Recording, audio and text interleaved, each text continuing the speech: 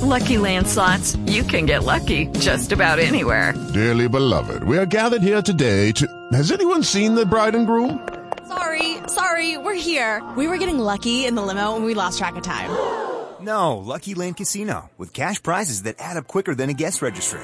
In that case, I pronounce you lucky. Play for free at LuckyLandSlots.com. Daily bonuses are waiting. No purchase necessary. Void where prohibited by law. 18+. Terms and conditions apply. See website for details. Hey guys, it is Ryan. I'm not sure if you know this about me, but I'm a bit of a fun fanatic when I can. I like to work, but I like fun too. It's a thing. And now the truth is out there. I can tell you about my favorite place to have fun. Chumba Casino. They have hundreds of social casino style games to choose from with new games released each week. You can play for free anytime, anywhere. And each day brings a new chance to collect daily bonuses. So join me in the fun. Sign up now at ChumbaCasino.com. No purchase necessary. VGW Group. Void where prohibited by law. See terms and conditions. 18+. It's a pity you Autobots die so easily, or I might have a sense of satisfaction now. You got the touch. You got the power. Arise, Rodimus Prime. Optimus. Yeah! Jazz here, and I am so digging the Geekcast Radio Network. Greetings, humans. This is Starscream, and you're listening to Toycast. And if any of you call me a parts former one more time...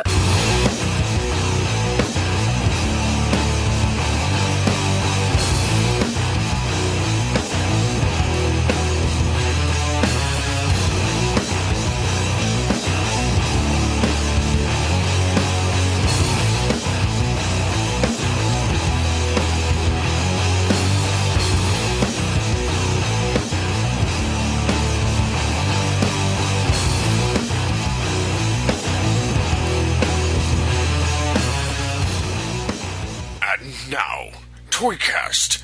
Oh, yes.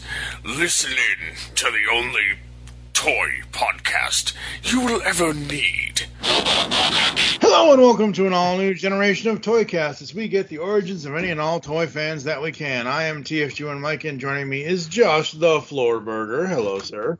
Hey, what's going on, everybody?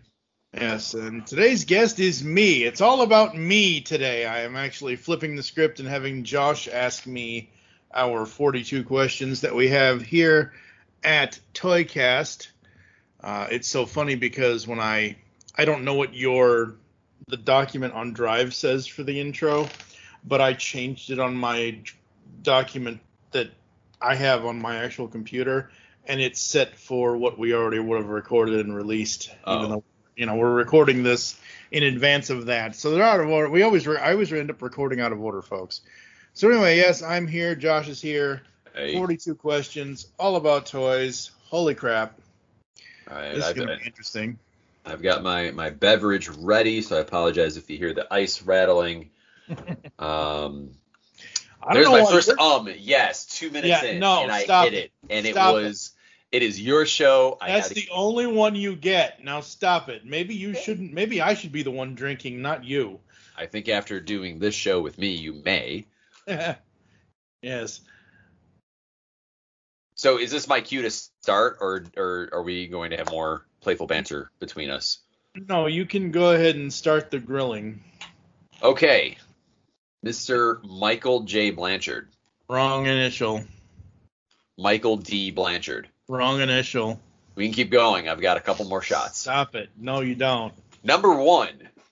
What is or was the first toy you remember having as a kid? That would have to be the Fisher-Price red and green flashlight. Fisher-Price red and green flashlight. Yeah. Just explain. Okay, so it's a flashlight like any other flashlight. Think of the Play School flashlights that they used to have. It's that kind of thing, but it was from Fisher-Price. It took to a 5-year-old at the time, 5 or 6, it took 4 giant D batteries to power this thing. And basically, so you got to work out with it while you played with it. Pretty much, yeah. It was a normal flashlight. It was a regular old flashlight. It just was yellow and blue, and it had Fisher-Price's logo on it. But the cool thing was there was a knob on the side of it, or a switch, or whatever. And you could switch it from left to right or from right to left, and whichever way you switched it, a film or something would go over the actual light bulb over the thing, and it would change it to red or green. Like a light gel, basically. Kind of, yeah. So I'm looking at a picture of it right now. It does appear that Fisher-Price, or Playskool, is certainly looking to prepare children for disaster preparedness. They were in the 80s, although I'm not sure what they're doing today. Hey kids, do you want to learn how to see in the dark when a tornado strikes? Well, here's what you get. White, red, or green? Oh, red is great for night vision. Yes. Even though most night vision goggles are green. Well, if you're wandering in the dark in the forest and you're 3 years old with your Fisher-Price flashlight, having a red light won't ruin your night vision, your actual ocular night vision. So that's true. Well, that sounds like a very fun first toy. Well, let's move on. You obviously had some adults who supervised you at some point in time. Was there a particular adult who was supportive of you playing with toys as a kid? Was there anyone who may have been unsupportive? There were family members that, I don't know, some thought it was silly, but most didn't. Most got it, and most of the time, everybody supported me. My mom always bought me the stuff that I wanted for the most part. It's so funny. This is it's a weird Christmas story. One year we decided to do the whole thing of, let's put all of the immediate family members' names into a hat. Whoever you pick, that's who you buy a gift for. My Aunt Judy, my mom's sister, decided to buy for everybody still. And that caused all kinds of drama. How dare she be so generous. Giving and generous? Exactly. Yes. Yeah. Send her to the yard. We'll put her in the hole. Yeah. We'll send her to the Undertaker.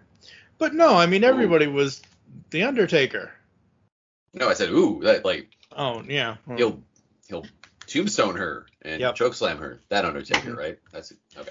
Well, you have to be, choke slam a tombstone. I mean, those things are nasty anyway. Worst frozen pizza ever. Anyway, yes, most everybody was supportive. I would say there, and this will come up later as one of the questions later, is actually why that question is there, is because of me. At one point or another, my dad wasn't so supportive, but it is what it is. There's nothing you can go back and change about it. So you had some support. You're slightly. I'm going to be very gentle about this. Your farts are a lot older than mine. So wait. My farts are a lot older than yours? I was finding a gentle way to say you're an old fart compared to me, but maybe that wasn't as gentle as you hoped. You're in your mid-30s. I'm in my early 40s. It's not that big of a jump. If that gets you to sleep tonight. So when you were a young lad, a young Blanchard, what types of toys were your favorites to play with? Action figures and playsets. I did like vehicles, but it was always action figures and playsets. There is a famous or infamous picture somewhere. I don't even know if I have it online anywhere. I think I uploaded it to my photo bucket a decade ago, but photo bucket probably no longer exists anymore. Anyway, there's this picture of me with the original Castle Grayskull.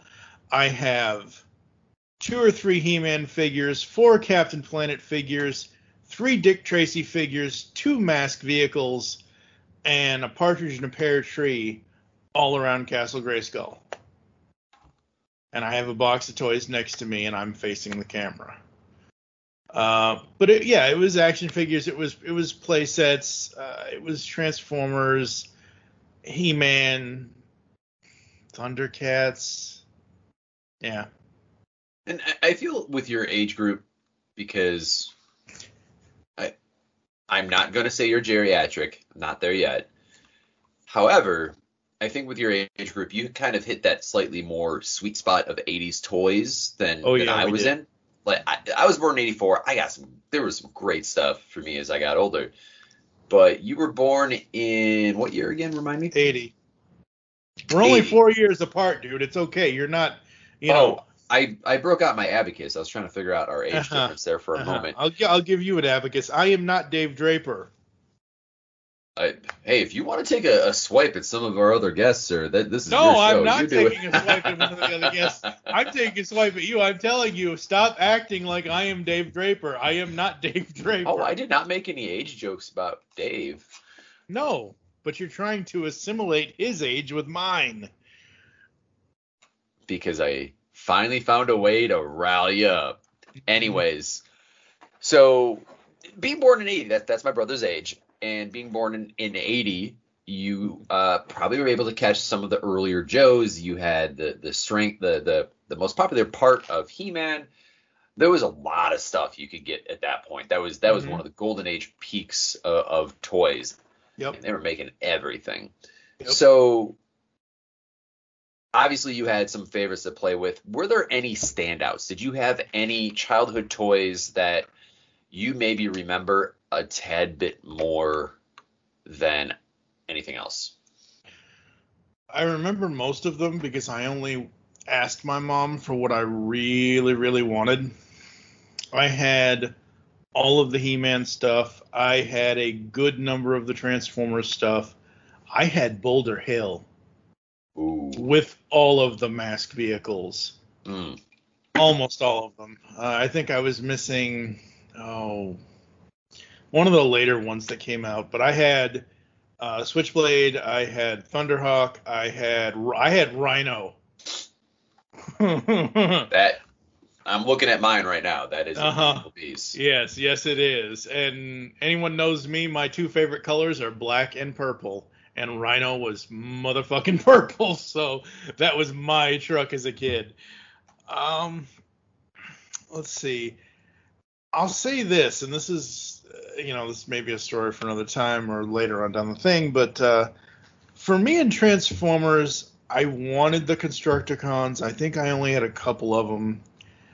I somehow ended up with Laserbeak, but I never had Soundwave. I had Blaster instead of Soundwave, so I had Blaster, Eject, Rewind, Ramhorn, and Steeljaw, which are all his cassettes, and for some odd reason I had Laserbeak and Buzzsaw. I don't know how I got them. Some kid must have left them at my house or something, and my mom never returned them to that person or whatever. But the whole point in saying this is I loved my Blaster action figure. I loved my Blaster Transformers figure. But I always wanted Soundwave, and my best friend at the time had Soundwave. Little asshole wouldn't even let me look at the damn thing, let alone touch it. I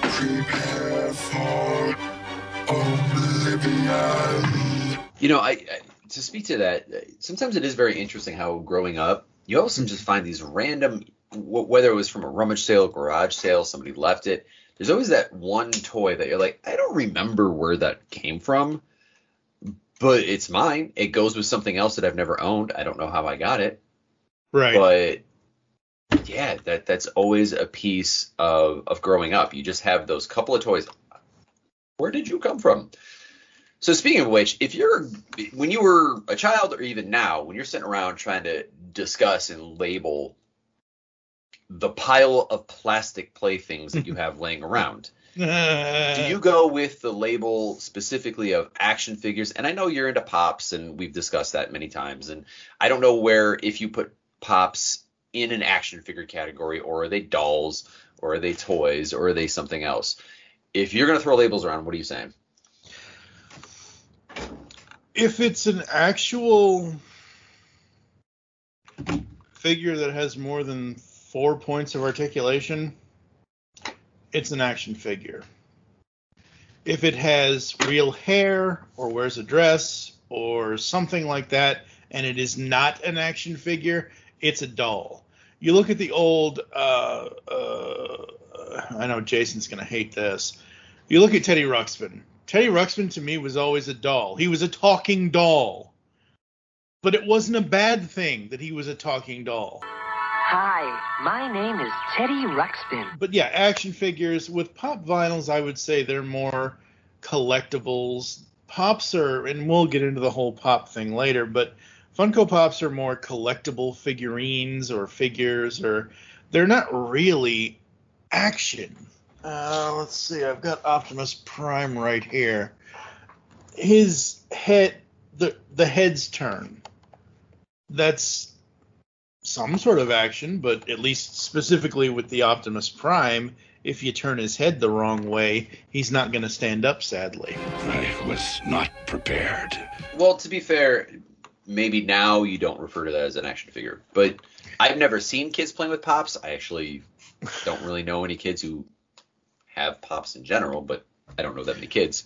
I can tell you on 5 different occasions that I've gone into the local Walmart here in Vancouver, Washington, at least one of them, the one we always go to, and I've had to circle the electronics department twice because some kid was trying to get his mom to, and I'm not going to sit there and say, I'm not heartless. I'm not going to say, get out of my way, kid, this is mine. I'm not going to do that.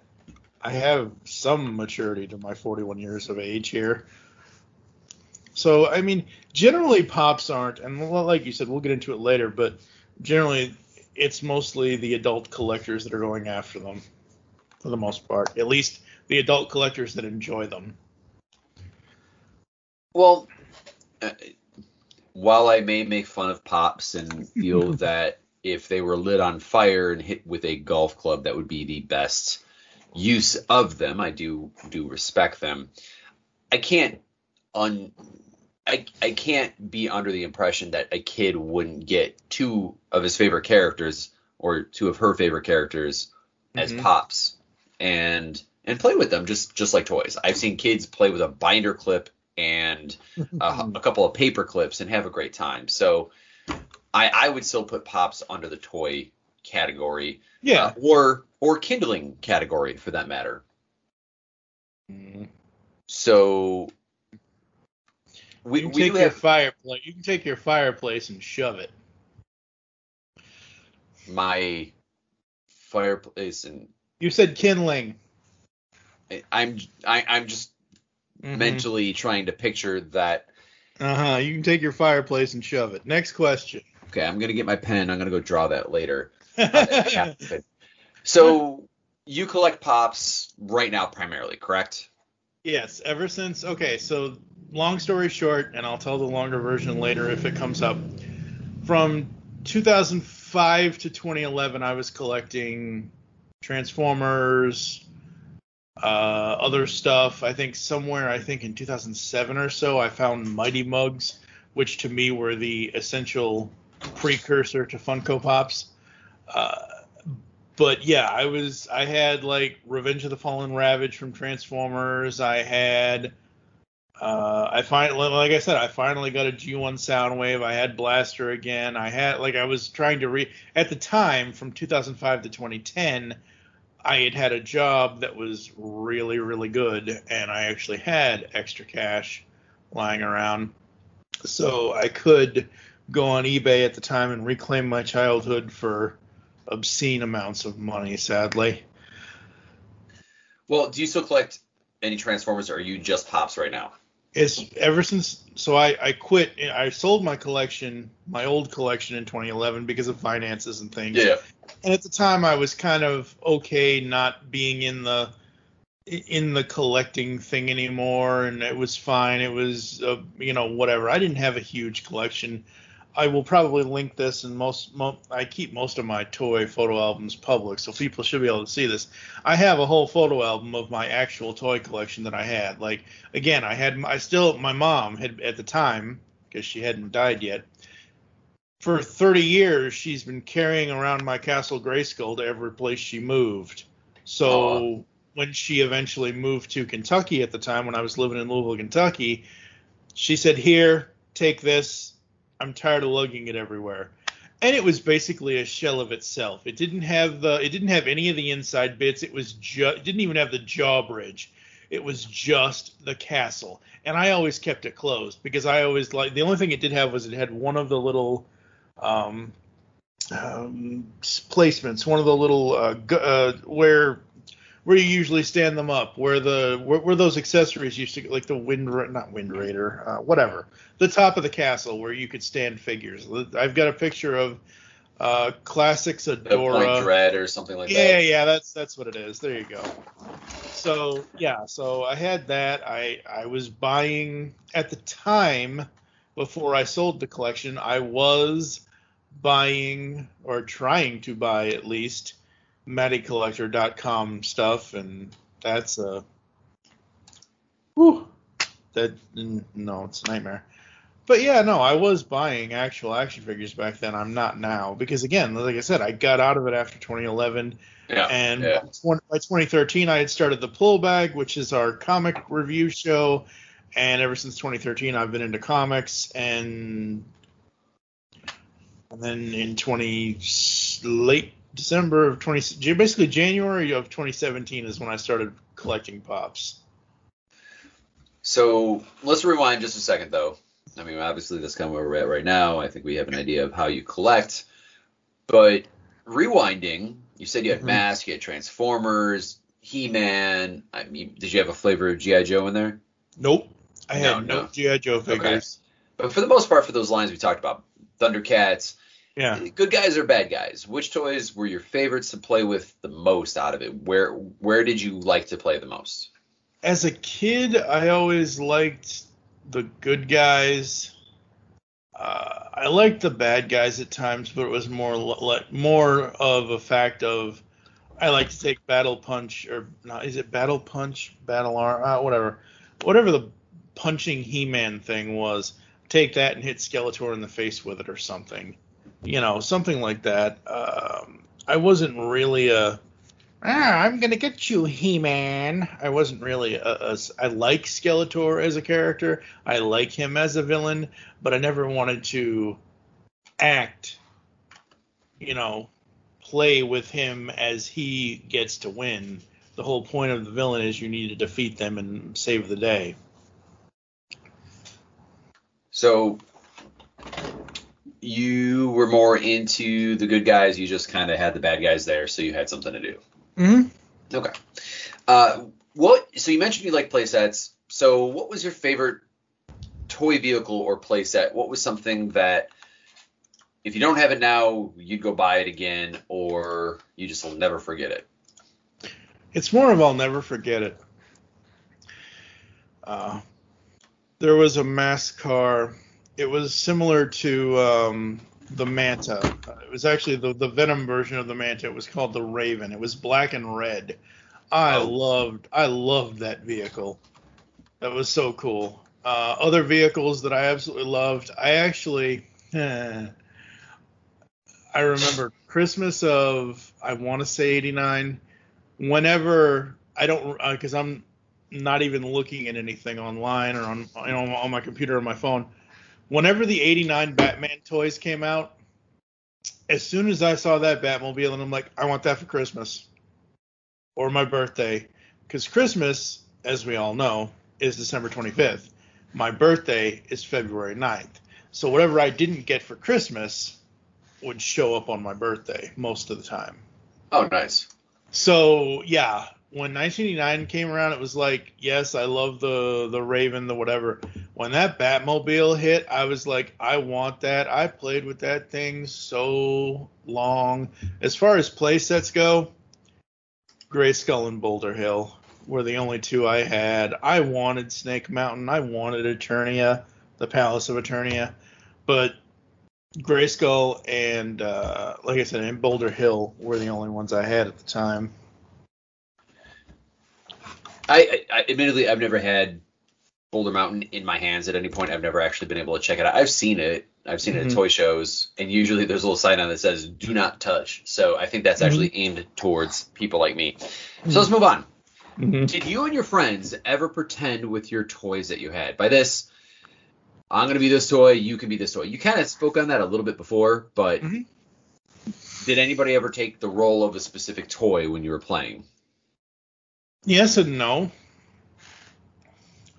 At recess for me in elementary school, first grade, second grade, third grade, we would always pretend to be the characters, but we wouldn't act like we would basically run around and chase each other kind of thing, but we wouldn't actually have the toys.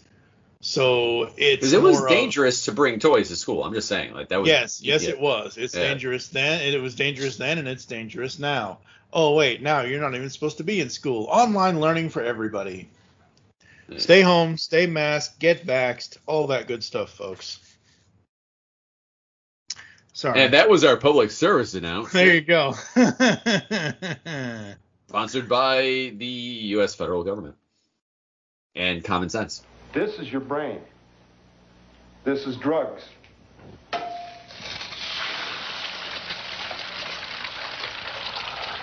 This is your brain on drugs. Any questions? So your friends kind of pretended out of recess, you didn't bring toys. What features make a good toy for you? Which I'm very interested to hear about this because you collect pops. So how true does the item feel in comparison to the source material and lightness for you to say this is a good toy? Now you collect pops, so I think I already know the answer. Go ahead. Okay. Now again, we have a question way down the list here all about Funko Pops, and I will tell that part of the story there. But again, looking at Optimus Prime, so I have the Funko Pop GameStop Lunchbox exclusive Optimus Prime. They do every once in a while, every couple of years, Funko does these box exclusives where it's themed. Well, this year's box exclusive for GameStop was retro toys and lunchboxes and Transformers and G.I. Joe. You could either get Duke with Megatron or Optimus Prime with Cobra Commander. Now, the Optimus and Megatron are an homage to, I want to say, More Than Meets the Eye, Part 1 or 2. Anyway, the first 3 episodes of the Transformers 1984 cartoon, Generation 1, was called, the first 3-parter was More Than Meets the Eye. In one of these episodes, there is a point, I think it's Part 2, where Optimus and Megatron, they break out these energy weapons and they have a battle on Sherman Dam. So the Optimus, so the Optimus and Megatron Pops instead of having the gun hands that they normally have with the regular versions of their Pops, they have Optimus has his orange energy axe and Megatron has his purple energy mace. I will say, now that I've actually pulled out the Optimus out of the box anyway, I will say that what Funko did with whatever Hasbro allowed them to do with the Optimus Prime Pops, because there's like, you get the Transformers license, you're going to, repaint Optimus multiple times. Like, I've got a Nemesis Prime, which is basically Optimus in black and gray. But what they did was they looked at the actual 1984 action figure. So that's his body. It's the actual toy, like literally there's I don't want to say it's a hole, but there's a space in the back for where his arms usually fold in and become when it's transforming to become the back of the cab. It actually looks just like the actual action figure, except his head, because of the way Funkos are. And I love Funko, but some of these things, if you don't have them just right, if the fan blows them over, if you got a giant head, like this Optimus has been knocked over so many times. But yeah. So let me ask you a question. Back to the scene at the Sherman Dam. Uh-huh. Did they have a dam fight? Yes, they did. So was there a dam action scene? No, John Claude was not there. Way to ruin my next awful joke. Let's move on. Here we go. What does toy packaging have to draw you in? All right. Damn it. Specifically, stop it. Specifically, only because I'm holding them in my hands and I have them right here next to me. Actually, I'm going to talk about 3 of these. Man, you're giving me a lot of time talking about Funko, and we're not even at the Funko question yet. Again, going back to those GameStop exclusive Optimus. Oh, you mean I can limit your time? That's a thing we can do here? This is my show. Moving on to the next question. Do you open your toys or do you... I just opened the toy. Anyway, hold on. Okay, you can skip number 11 then. There we go. No, we can't. Knock it off. I didn't do this to you, Mr. Waterworld. What the hell is the toy You package? gave me the power of interviewing. This is your fault. Yeah, this is my show, though. Anyway, okay, so the classic packaging, the classic Transformers generation. Do you think you hold power over me? Yes, I do. The classic Transformers Generation 1 packaging I absolutely love because it had the giant Transformers thing on the box flap. It had all this stuff. You turn around, and instead of a cross cell in the back, you get this giant mural of Transformers at Metroplex or whatever, doing all kinds of cool, crazy stuff. What packaging has to have for me is it has, specifically to Funko, it has to remind me of what I used to see on the old packaging. And for the Transformers Pops, it does exactly that because it has, for the Autobots, it has the red, orange, and yellow grid. For the Decepticons, it has the purple and yellow because there's a section of it in the middle that's yellow, but it has the purple grid. So absolutely love that. As far as other toy packaging, whoops. See, now you're making me throw my Pops around. Stop making me do stuff, Josh. Even though you're like 7,000 miles away. I mean, you... Okay, yeah, you got... Yeah, move... Do you open your toys or do you leave them packaged? With Funko, with the old toys, yes, I did. I opened up all the old toys. I kept all the boxes, but I had, again, I will reference the photo album that I will link in the show notes. I had a whole shelf. My mom had I think it's cherry wood. Anyway, my uncle built my mom this moving bookshelf out of cherry wood, and it's like think of the really expensive shelving units you see at Macy's or something. I don't know, whatever. Insert expensive store here.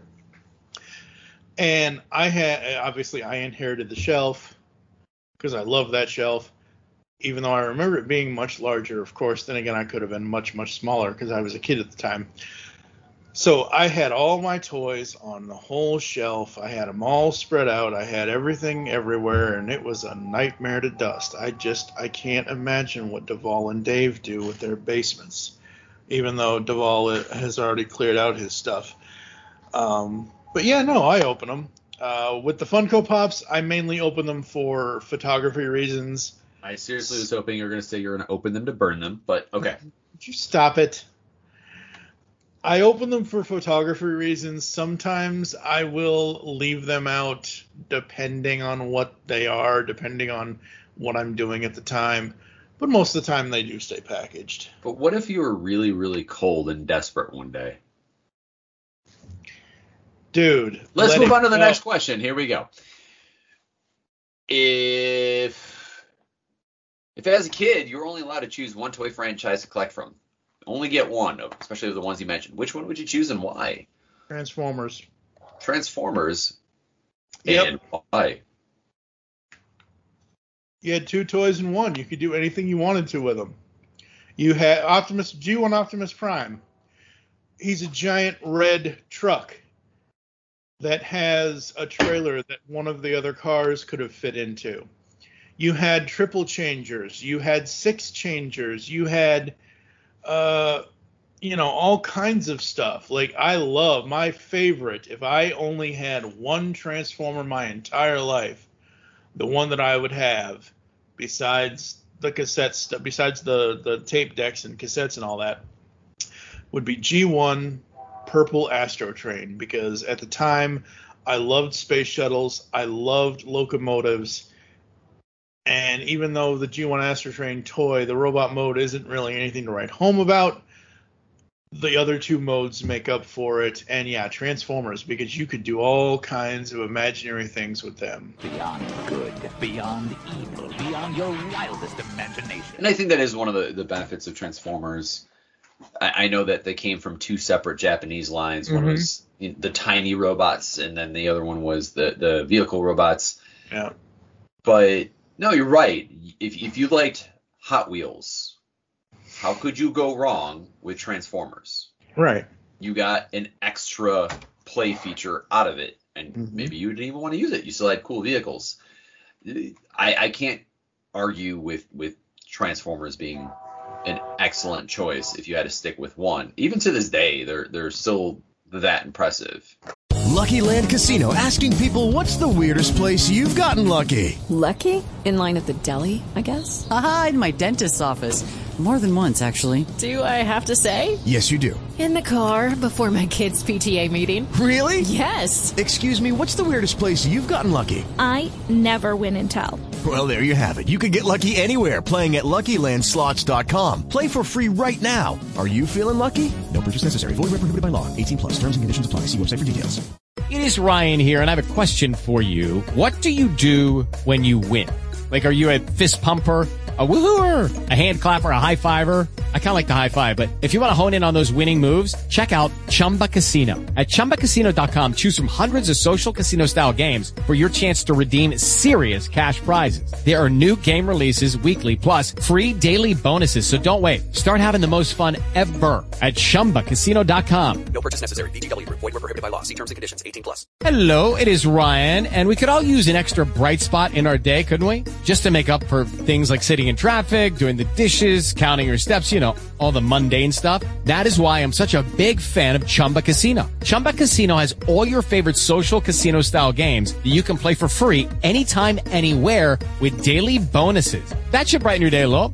Actually, a lot. So sign up now at ChumbaCasino.com. That's ChumbaCasino.com. No purchase necessary. VGW. Void where prohibited by law. See terms and conditions. 18+. So here's the thing. They have coming out now Commander Class Rodimus Prime. If I wasn't just collecting Funko, if I was still collecting regular action figures, there are two that I would want. That Commander Class Rodimus and the Leader Class Galvatron. Because I had the Rodimus Prime toy as a kid. I remember this like it was yesterday. Mom and her boyfriend at the time and I and some other friends of theirs or family members, I don't remember. We all were in Key Biscayne, Florida. And I remember playing with Rodimus Prime in the bathtub of the hotel. So fast forward almost 40 years later, Hasbro is making a Commander Class Rodimus Prime. Looks just like the old toy, except it's today, modern, color corrected, has the trailer, has everything. It's amazing. The Matrix has gone. And with it, all hope. No! Galvatron has it. Where's Galvatron? Where is he? And the answer is Unicron. Then we've got to destroy Unicron. Yes, friends, act now, destroy Unicron. Kill the Grand Poobah. Eliminate even the toughest stain. No fuss, no muss. Hurry, hurry, hurry, style must end. Rush right on down and test drive latest model with no obligation. New improved Junkion Planet is sleek, sexy import with turbo handling. My friend of mine just got that. I have to say that Hasbro finally is kind of figuring it out. How do you sell to everybody, including collectors, but also current kiddos? Right. Rodimus has always been a cool truck, cool car, cool robot. Kind of has everything you could possibly ever want. And a lot of these, it's not King. I mean, it's the Kingdom subline, but it's the War for Cybertron trilogy. It's War for Cybertron Kingdom. Yep. Yeah, and the way they're working in just it feels like there's a little bit of time travel in there. They're working in the Beast Wars, the G1. I think I've seen G2 flavors in there. Am I wrong? A little bit. There's a little bit of G2 flavor in there, which I think they're still waiting to tap into that when neon and pastel colors come back. It's soon, I swear. It's soon. Have they ever really left? I've seen a lot of people out here with wearing some neon stuff at times. Anyways, so let's move on to the next one. As an adult collector, specifically, looking back at the last 30 or 40 years, do you have a preference specifically for vintage toys or modern toys, and why? If you had to pick one. I respect the vintage, and I miss that old Astro Train, but the modern stuff, like we were just saying about Kingdom Rodimus and Galvatron, what they've been able to do, yes, there are quality control issues. There have been quality control issues ever since toys started being made, so that's neither here nor there. But no, I don't know. I'd probably go modern because they can do more now than they could back in the 80s. They did what they could, and they gave us awesome things for the time, but the times we're living in now, everybody wants 72 points of articulation. But let me ask you a follow-up on that, if you don't mind. I'm going to cut you off because I'm going to ask you a follow-up. So I just had a conversation with a friend about vintage video games, and we played games when we were younger that could be as basic as Pong, and up until certain games came out, as Super Mario 3 was an awesome game. But when you would play games that were supposed to simulate more realistic situations, we used our imaginations to fill in the gaps that the games didn't provide, correct? Yeah. Same with toys. So do you think a kid, like, if we took little Mike Blanchard and we gave him a set of G1 toys, would he have fun? Absolutely. I did then and I would now. Would that level of fun be any different with the more articulated, better sculpted, better painted toys of today? No. I don't think so. And see, that's what I think, is that even though, yes, the toys of today are better and whatever, they're more articulated, there's so many more parts. How many steps would it take to transform G1 Optimus Prime? See, that's the thing. Look, okay, I don't remember actually having Optimus until, I want to say, 85. I was 5 years old, I think. Yeah, I was 5. So I don't remember. I might have had him when I was 4 in 84, but I don't remember. But that's the thing. Back then, you look at those old commercials where they're like, Transformers, more than meets the eye, robots in disguise. All of those old commercials show you how it transforms. There were instructions on how to transform it. Nowadays, and I understand because nowadays it's so different, kids want instantaneous thing. We had to figure out how to transform, like we had to read the instructions. We had to, if we couldn't get the instructions, we had to figure it out on our own how to transform it and use our imagination on how to transform it sometimes. So kids of today, like with Transformers specifically, I know a lot of the boxes say, oh, this figure transforms in 7 steps or 42 steps or whatever many steps you want. Like, really? Seriously? You're going to tell them how many steps? I don't know what Hasbro's doing. I almost feel that's like the warning on those packets you get in your shoes, like, do not eat this. Exactly. Because you'll get one of those newer Transformers for a kid. Obviously, you have mom, dad going down the aisle, auntie, grandma. Yep. Oh, look at this great Optimus Prime. I'm going to get it for Junior. Gives it to Junior. Junior tries to transform it. 3 steps in, he gives up. Yeah. Some of these newer Transformers, especially some of the panel formers, is there a phrase for that? Is it just panel former? Like where there's just... Yes. Yeah, where there's just panel after panel. Some of these are really, really hard, and they're prone to breaking. So it's almost like a,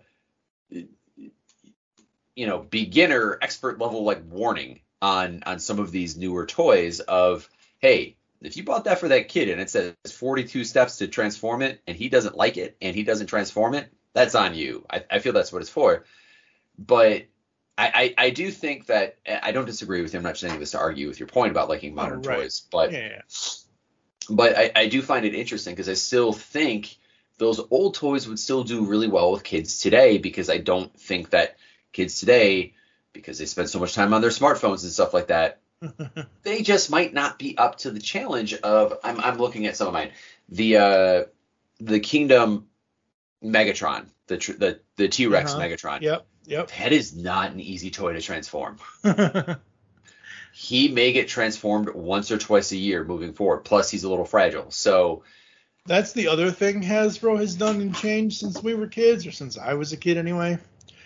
Everything came in alternate mode. I'm going to say alternate mode because that's just easier, because there's vehicles, there's beasts, there's whatever.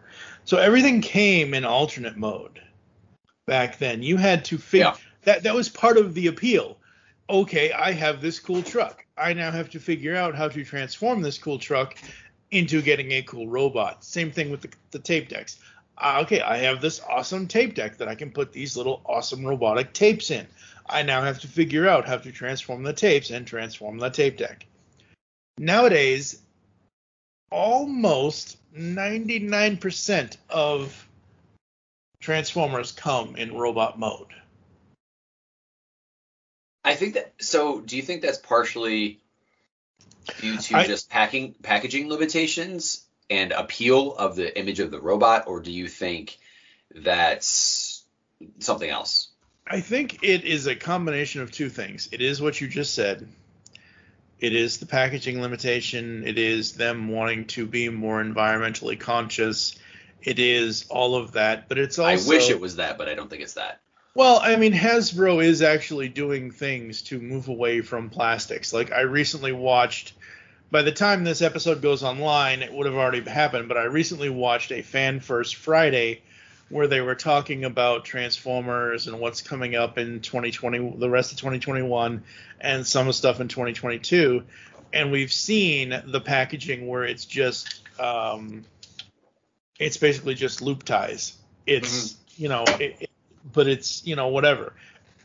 They are, and next year, in 2022, they are actually going to a closed, no more window boxes.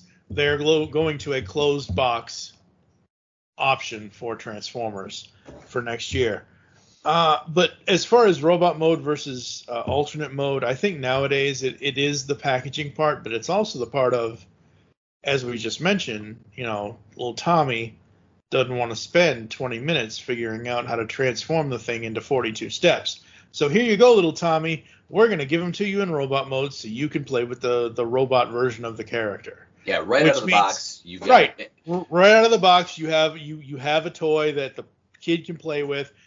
If the kid wants to try to transform it into the alt mode, he can do that. But if he doesn't, whatever, and then he'll probably just throw it in a box and go back to playing on his iPad or iPhone or whatever. So, seeing that we are basically on number 13 right now, let's start moving forward. Yes. What is one toy you can always play with? What can you grab? See, that's the thing, because I don't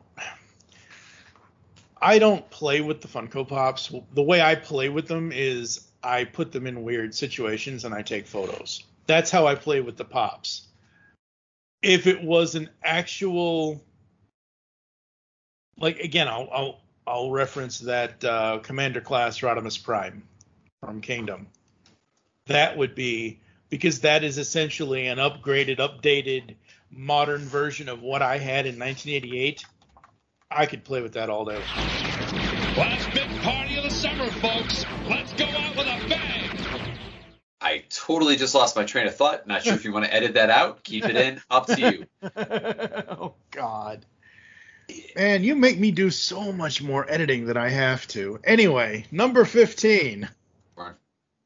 Yes, 15. Here we go. Even though there are always toy lines that people never purchase, are there any that you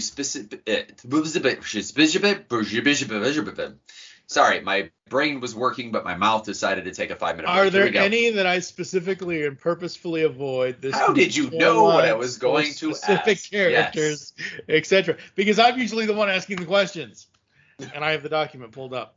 Me too. You would hope that I do. Yeah, I would hope. Based on how I Based on how I just read it, you might not think so. Yeah, exactly. As a kid, I had either from my dad or my grandpa on my dad's side or my mom's side, I forget. I had bucketfuls and bucketfuls and bucketfuls of Little Green Army Men. The original Little Green Army Men. So as a kid, I don't ever remember asking my mom for any G.I. Joes. As an adult, when I go down and look in the toy aisle, oh wait, they're empty. Shit, there's no toys. This question doesn't even matter at this point. I avoid it all. I just buy Funkos online. No, but seriously, when I do go to toy stores now, and if their toy aisles are fully stocked, I won't do any franchises or any licensed properties that I am not already a fan of. I have zero interest in Animorphs. I have nothing against Animorphs, but I have zero interest in them. I have zero, even though I love the Minions and I love the Despicable Me movies, I have, unless I get some Funko Pop Minions, which I know Funko does and has done the Minions, I just don't have any of them. I have zero interest in those. I didn't even know that a really, really shitty 1995 film even had a toy line until recently. So there's that. So how can you avoid what you don't know? Wait. What movie are you? That would be Waterworld, sir. You didn't know they had toys? Not until we started doing this podcast. Oh. Yeah. Have we talked about that at all on the show? Yes, we have. Oh, okay. Cool. All right, well, then we'll move on. Yeah. So, are there any toys in the past or currently that you wish you hadn't bought? Or on the flip side of that, are there any toys that you have sold that you regret letting go for any reason? The only one I sold that I regret letting go is my G1 Astro Train. That would be the only one that I regret that I sold. As far as, what was the rest of that question? No, not really, because I only go after what I really, really want. Again, even though we're not to question 22 yet, I'll say this now. I don't buy every single Funko Pop out there. Funko is a company that has their pop mitts in every single license that they can possibly get, because their slogan is everybody is a fan, everyone's a fan of something kind of thing. So they have their mitts into everything, but I'm not going to sit.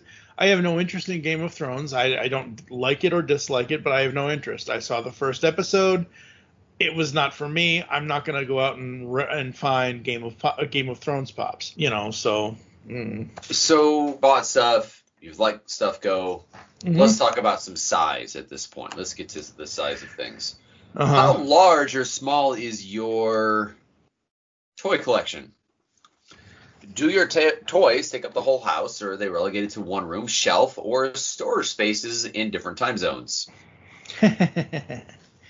Yes, sadly. I probably have maybe, I want to say 15 or maybe 20 Funko Pops here in the state of Washington. So in total, I have 119 Pops. So I have about 100. I have basically about 100 Pops in storage. And that's fine. It is what it is. I couldn't bring them out here at the time, and I wasn't even sure when I came out here if I was going to still collect them. Not that I didn't want to stop collecting them, but I wasn't sure because, at the time when we first came out here, we actually did something rash. We moved somewhere and didn't really have anything set up, so we had to find a place immediately, and luckily we did. But yes, I have 119 total Funko Pops. I have about, like I said, 20 or so of them here, and I only buy the ones that I absolutely want. So, yeah, I'm not aiming to have 1,000 Funko Pops because they just won't. Whatever. The other part of the question is how do I display them? Where do I keep them? Right now, they're all on a table in my living room in front of a window, only because I haven't put up shelves or anything. It's an apartment. I'm not trying to put up shelves or whatever. I would rather just go buy a bookcase or something, and I'll stick them in there. I could see them looking outside longingly, like they want to go play in the park or something. We face north. The park is east of here, so that's not possible. Jeez, I'm sorry. I didn't study the geography of your apartment. I'm just telling you. I'm just answering why that. I did a lot to prepare for this interview. I'm sorry. I just didn't. No, you didn't. Anyway. Yes, you had to send me the interview questions just before we started. Uh-huh. I sometimes make things up to defend myself awkwardly. Yes. Let's move right along, ladies and gentlemen. So how do you keep track of your pop collection? I've heard there's a thing, an app, a way of doing it that's easy. Yep. What is it? How do you do it? So basically, you go onto whatever store, whether it's a Rotten Apple store or the Google Play store, and you look for Fun. You just search Funko, and the Funko app will come up, and you download it, and you log in. And if you already have an account with them, they'll just let you, set it up. And basically, you go through they're searching. They don't have Waterworld Pops yet, so I can't search for that. Let's try this, Robin Hood. I sort of feel like if they made Waterworld Pops, your brain would have a mild... you would have a moment of struggling, I think, if they actually did. Uh-huh. Let's search for something Jason likes. Little Mermaid. I don't think they have... Yeah, they did. I know they've done them. What? Anyway. So he likes Little Mermaid? Yes, he does. So basically, you go on the app, you do a search, or you can look through various, there's a discover button where and it's for some odd reason it's not working tonight. But basically, you go to a pop. I can go in my wish list. Okay, so in my wish list, I have recently added the new pop of Spock in chair. So it's basically, I want to say this is the Zachary Quinto Spock from the films. You basically go to his listing. You can either add to collection or add to wish list. And, once you add to collection, you can just go to your collection. You can see it in your collection. So, talking about seeing things in a collection, you sort of mentioned that right now you are displaying stuff on your kitchen table or your dining room table. It's a side table next to my desk, yeah. Side table next to your desk. So is that pretty much how you're displaying stuff right now? Our written question goes into what the overall details of that. Maybe let me change this one a little bit. Let me change this as far as how you display it.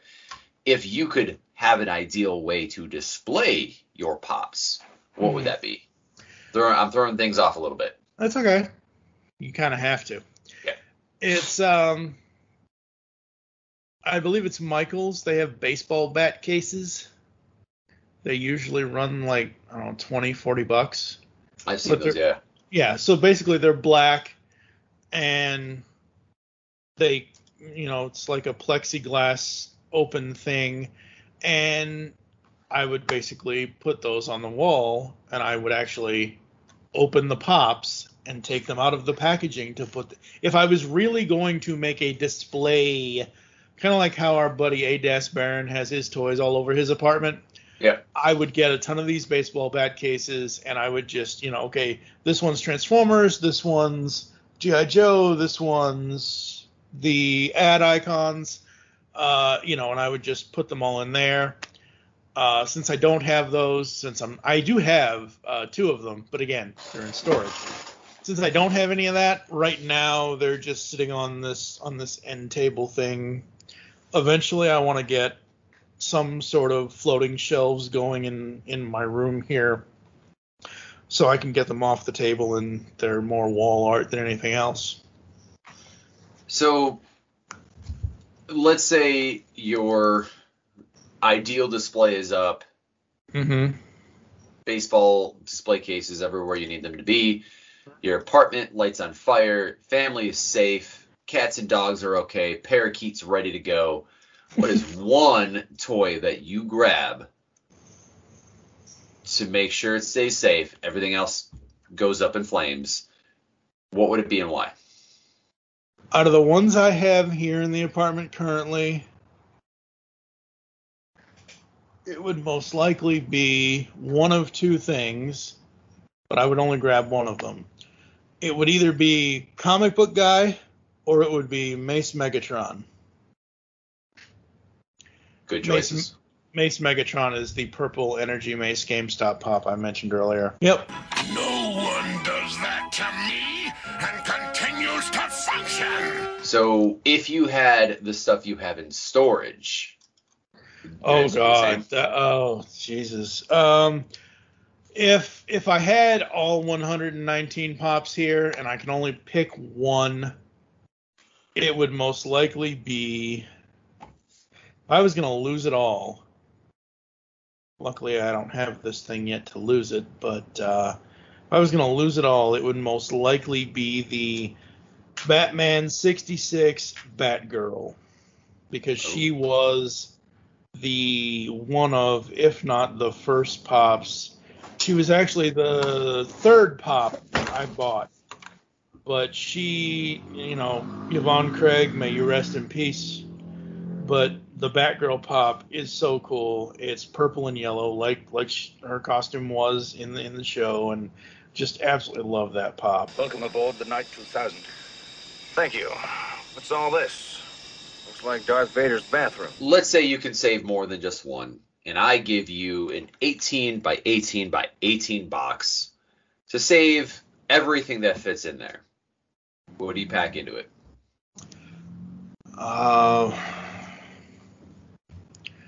Let's see. I would pack in. I could probably fit in all the pops I have here. I know I couldn't. All the ones I have here now. Yeah. Yeah. That was easy. Easy question. Here we go. Yeah. So the next question: are you a ... dot dot? You don't have to say the ... dots. I feel like I need to, because this question, I think, is not only very, very obvious, but... Well, now it is, because you're making it obvious, because, that's what my Question 22, are you a Funko fan? Hello, duh. Yes, you are. Moving on to 23. Now, it's one of the things that, again, I was out of collecting. I was gone. When I sold my stuff in 2011... I was perfectly fine letting it go. I didn't have a lot of stuff worth a lot of money. I'm no Dave Draper. I don't have things that are worth the price of a jet ski or whatever kind of thing. I had a small collection, so I got maybe $200, if that. So it wasn't like, whatever. So I was out of collecting, completely out. And then somehow, some way, somebody showed me the Stone Cold Steve Austin. At the time, it was the 2K games, because they were doing the whole WWE 2K, whatever year it was, 2K17, I think, or maybe it was 2K16, I forget. And I saw that they had a Steve Austin Funko Pop. I had never really been, going back to what toys do I avoid. I had some wrestling figures, but I was never really into the wrestling figures as a kid, because I never had the ring, or I never had any, for me, toys and action figures as a kid were He-Man smash Skeletor on the head. It wasn't like, oh, let's put them in a ring and have them jump off the top rope kind of thing. However, I still have I loved wrestling as a kid. I actually went to one of Junkyard Dog's last matches before he died. Wow. Yeah, it was awesome.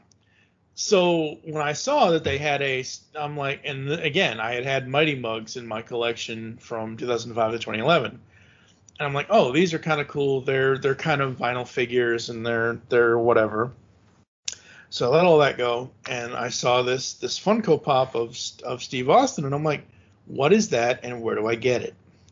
I ended up finding it in my, at the time, local comic shop, The Great Escape, and I was like, okay, I can, it was like $10, $15, something like that.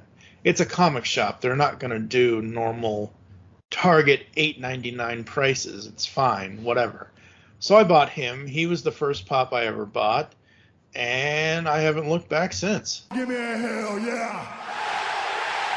And that's the bottom line, because I said so. So, what's the most money you ever spent on a toy?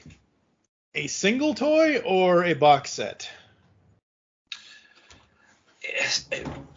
I think I remember, if I remember correctly, I mentioned that it was Castle Grayskull, the classics Castle Grayskull for me, which, is that a single toy or is that something else? I don't know. So you take your own interpretation. Yeah, it's technically a playset, but it would be a single item.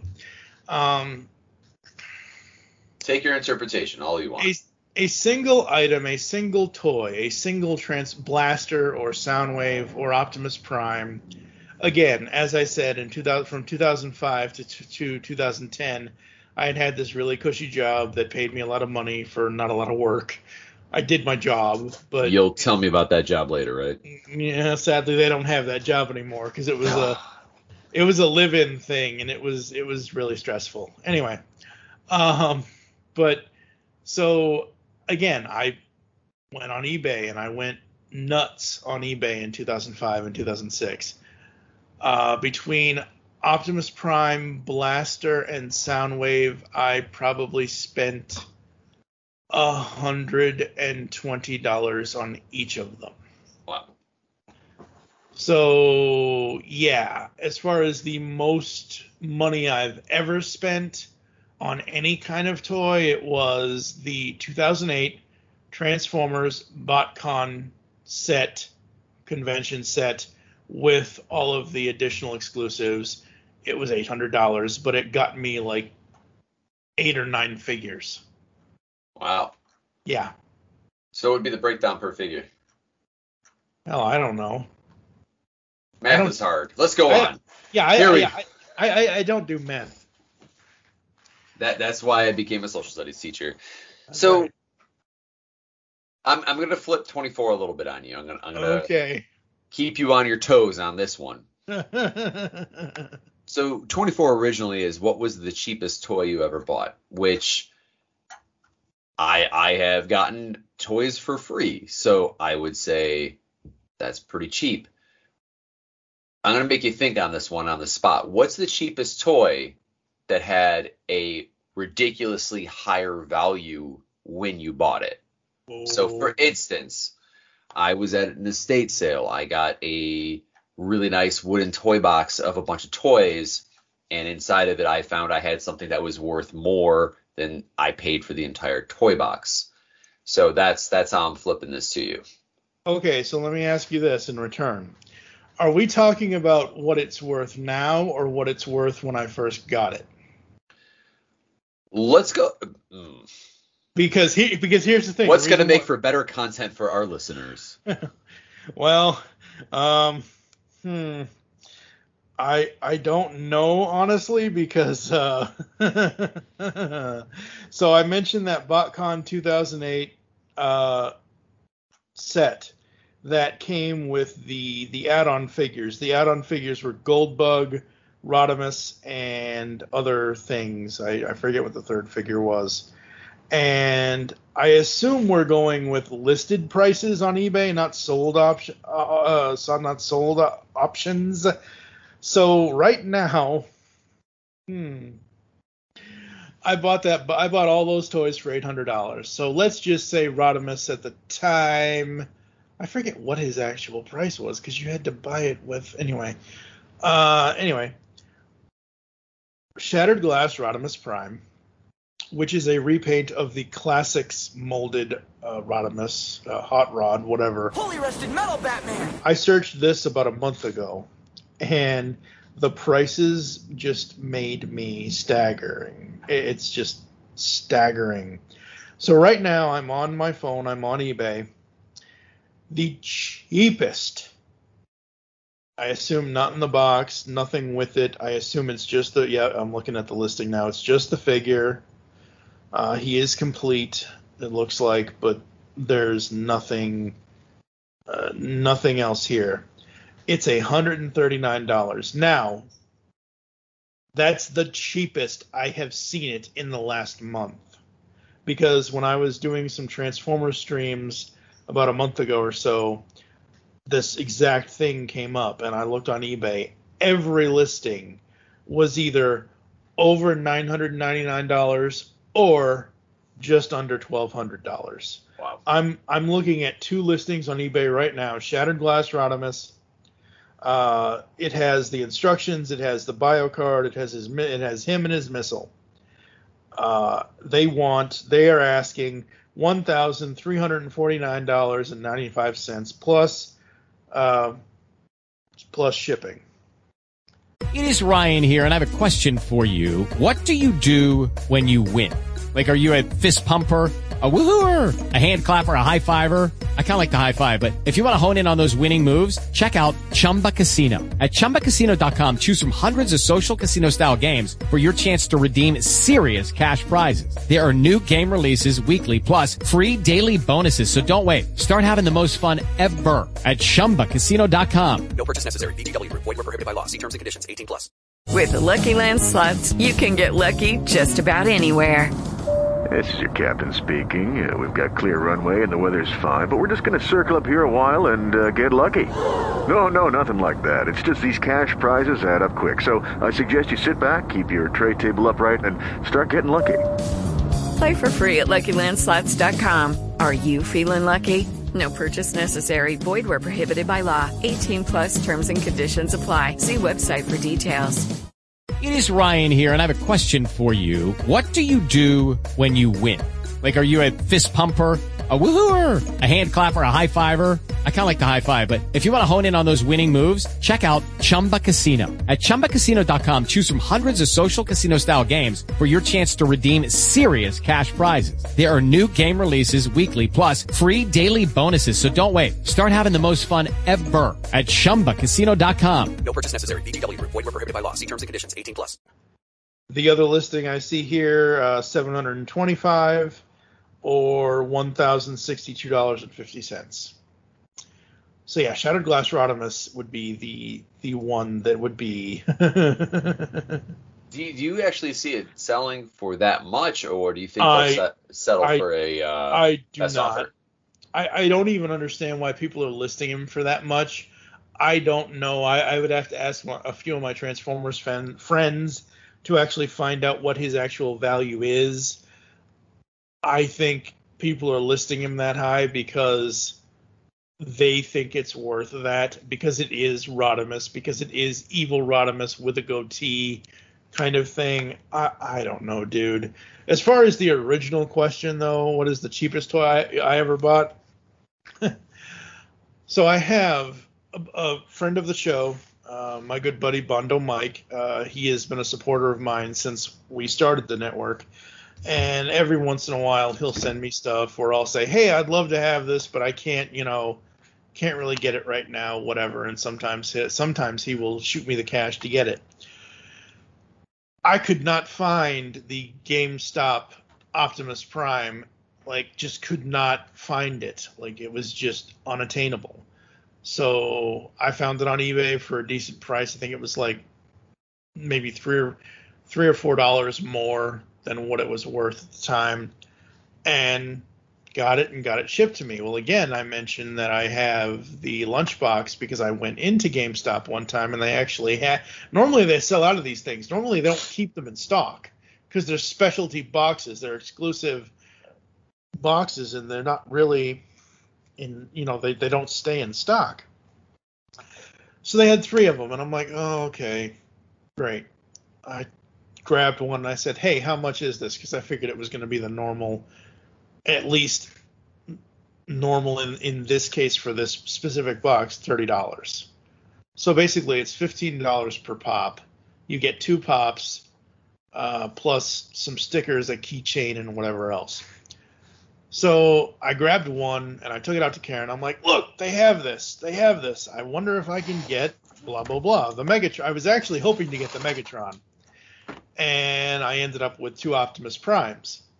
So, and this is going to come back around to the whole cheapest part here, I listed, or I put in a Pop buy sell trade group, I said for trade, Funko Pop, GameStop, Optimus Prime, Energy Axe, looking for the GameStop Soundwave with the battle damage on his cassette deck.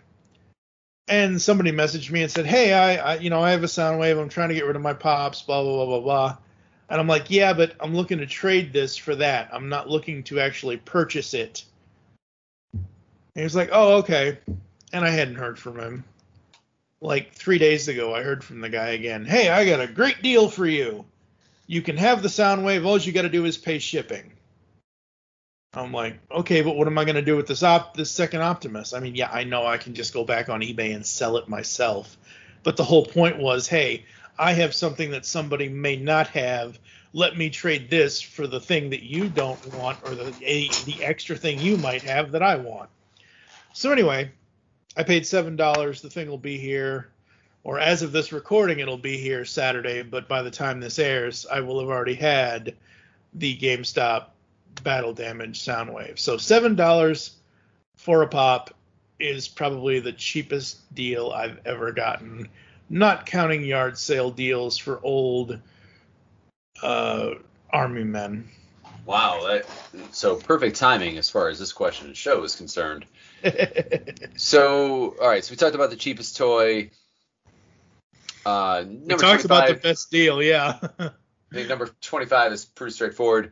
What modern or vintage toy lines are you collecting right now? I think I'm collecting all kinds of vintage toy lines, considering that they're all modern toys. Fair enough.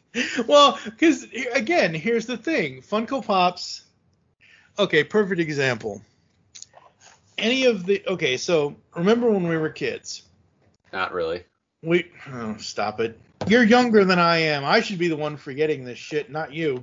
Okay. So when we were kids in the 80s and 90s, and we would see like Tony the Tiger or Toucan Sam or the Honey Smacks Frog, Diggum Frog or whatever, or Cocoa the Rice Krispie Snap Crackle Pop or whatever. I do not remember, and maybe there are. I'm sure there have been dolls of these advertising characters. The coolest thing with Funko is what they're doing with their Icons line and their Ad Icons line. Right now, I bought this for Karen for Christmas last year. Funko did a Grumpy Cat Pop. Ooh. All right, you said cat, so you got me interested. Yeah, it's Grumpy Cat, man. Don't you know who Grumpy Cat is? Really? Seriously? No, seriously, you're asking me that? So anyway, what the hell was the question? Oh, so modern and vintage. So yeah, I mean, I feel like I collect everything because they are modern design toys, but they look like, like Grumpy Cat looks just like he was in all his memes and everything else, and he's got the grumpy face and the tail and the colors, and another perfect example is the Gopher from Caddyshack. I have a Target exclusive flocked Gopher. I've never actually opened the Gopher to take him out to take pictures, so I don't know how good the flocking is on him, but I assume it's really good. This is another one, goes back into the deal. So I told you about the $7 Soundwave. The best deal I ever got besides that on a Funko Pop last January 20, somewhere when we first moved out here from Illinois. Diet Dr. Pepper was doing a contest, and Funko was doing a contest with them. Where, and this again goes to where else are you going to get a doll or a toy or an action figure of this character? Where if you collected 3 bottles, you put in the UPCs online or wherever it is, or I had to take a picture of it and mail it away. So you had to, first mail away thing I've done since I was a kid. So you had to take a picture of the UPC codes, put it in an envelope, send it away. In 4 to 8 weeks, you got a Funko Pop, Diet Dr. Pepper, Justin Guarini Little Sweet. I really want a cupcake, but not the calories. Little Sweet sliding down the banister. Oh, yeah. Wait, you said Justin Guarini? Yeah, Justin Guarini from American Idol. Yeah. He plays the character, the icon character of Little Sweet in the Diet Dr. Pepper commercials, or at least he used to, when they were doing that ad campaign. So if you haven't seen Little Sweet ads, I'll show them to you later. But basically, it's another mascot. It's another this. But basically, I bought 3 bottles of soda. Maybe cost me $6, and I got a free Funko Pop out of it. Nice. Oh yeah. That's and you got pop out of it. So exactly. Well, not just a Funko Pop, but you got pop. That's Midwest speak for soda. Yeah, soda. Yeah. Yeah, just for our fans who are like, wait, you got a pop and pop? That I'm so confused. That's why I put Funko in the front of the word for the pop. I'm just going to continue to confuse people who enjoy pop as a beverage and pop as a collectible. Anyways, do you visit the toy shows or conventions anymore? No. Good question. Moving on. Well, okay, so as an adult, no. First of all, I've never, even though I've mentioned I had a lot of excess money with that job, I didn't have enough.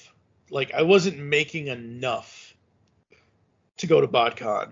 Now, this is what irks me the most. Now, I was doing this job in 2008.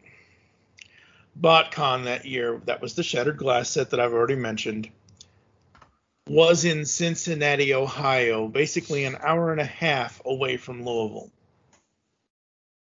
And I still didn't have enough because I've always felt that if I had wanted to go to BotCon at the time back then, I would need enough money to do everything. And I haven't had enough money to do everything since my mom took me to my last Disney World trip in 1995. So no, generally I don't go to toy shows. I don't go to conventions. Number one, unless it's a really, really small convention, really small, like 100 people or less kind of thing, like in and out, in and out, in and out. I'm not a crowd person. I've been to Carl Casper's Custom Auto Show several times. I've been to several different, like, older, like, that's where I went to the Boston Budweiser Expo when I was 6 years old. I met Michael Knight. He gave me a thumbs up, and I got a picture with him. So I've met David Hasselhoff. I have a picture with David Hasselhoff. So I used to, but ever since I was maybe 25, 30 years old, I think it's cool. I think it's great that people can go to them. I think people have an amazing experience at most of them, but I have no desire to walk around all that stuff, and I have no desire to be around that many people.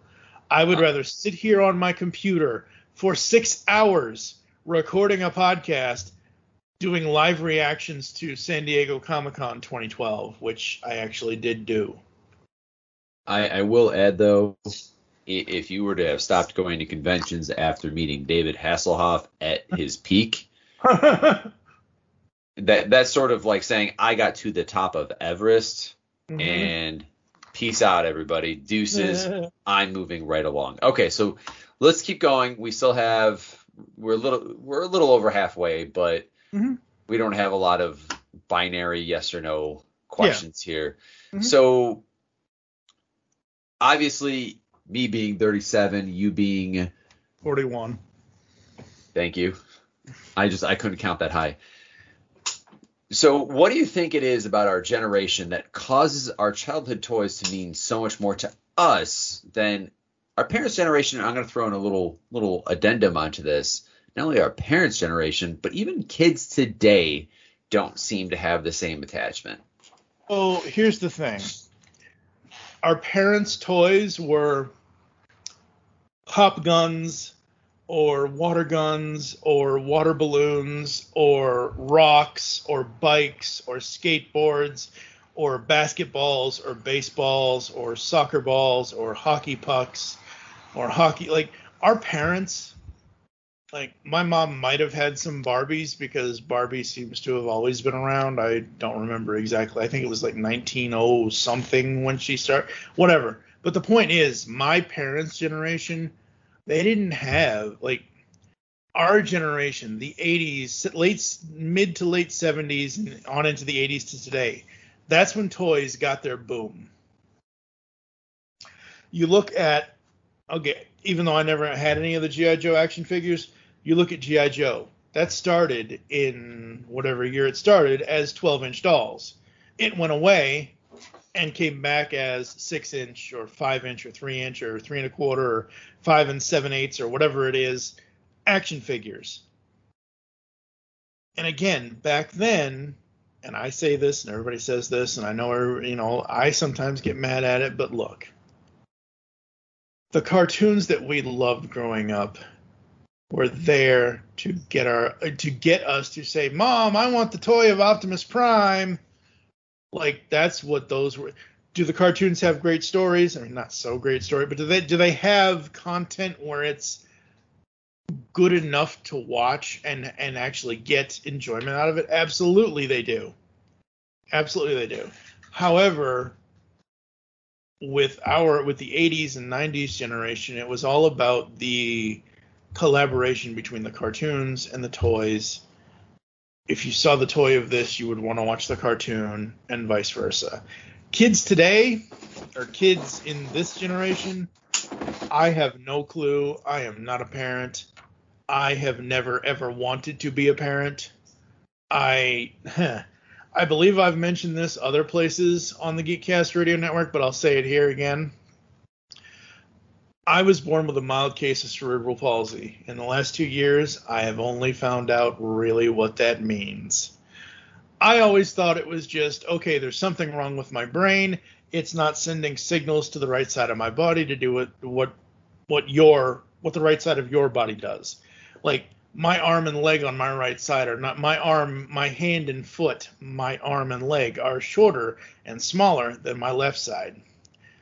2 years ago, I had to have brain surgery because I had excess fluid on my brain. I had hydrocephalus on my brain. So they went in and they put a drain in and they drained off the excess fluid. But they said if I didn't go in for surgery, basically the next day, my brain was 2 inches away from popping out of my head. Holy crap. So I went in for surgery. They drained everything out. They drained all the excess fluid and all that stuff. And I've had some returning symptoms in the last 2 years. Execute Order 66. So I've had some returning symptoms in the last 2 years, but in general, overall, it's better. But the thing of it is the brains, between needing brain surgery and going through the year of pain that I went through, literally, dude, there was a point where Karen and I were grocery shopping, and I looked up and I had light sensitivity and whatever else. I said, we got to go home. I need to be in a dark room. We either took what minuscule groceries we had already gotten, or we basically just left it, and I went home and I went into a dark room and went to sleep because it was so bad. Now, that was before the surgery. After the surgery, like I said, I've only had several episodes, but they weren't enough to, really, like, I don't think, if it's coming back after 2 years, it's not a good thing.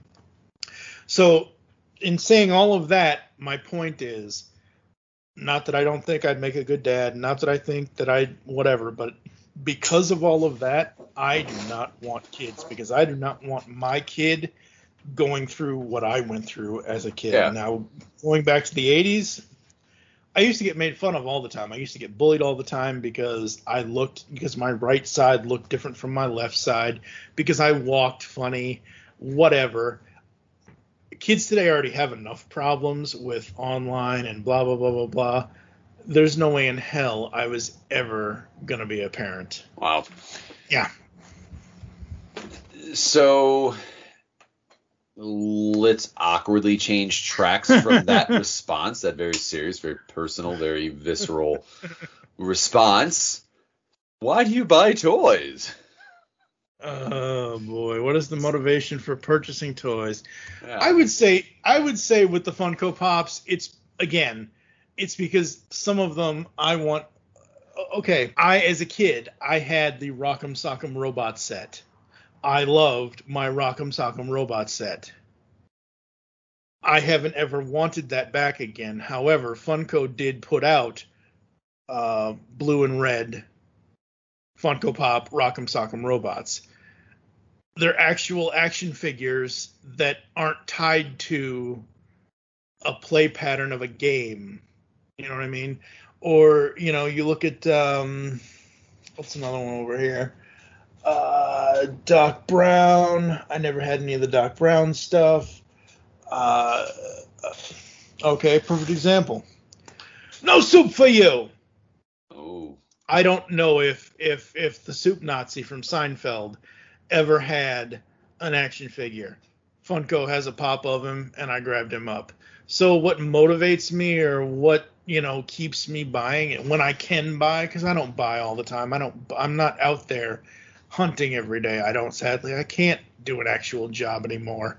I can't physically and or mentally do the jobs that I'm qualified to do, because I just can't.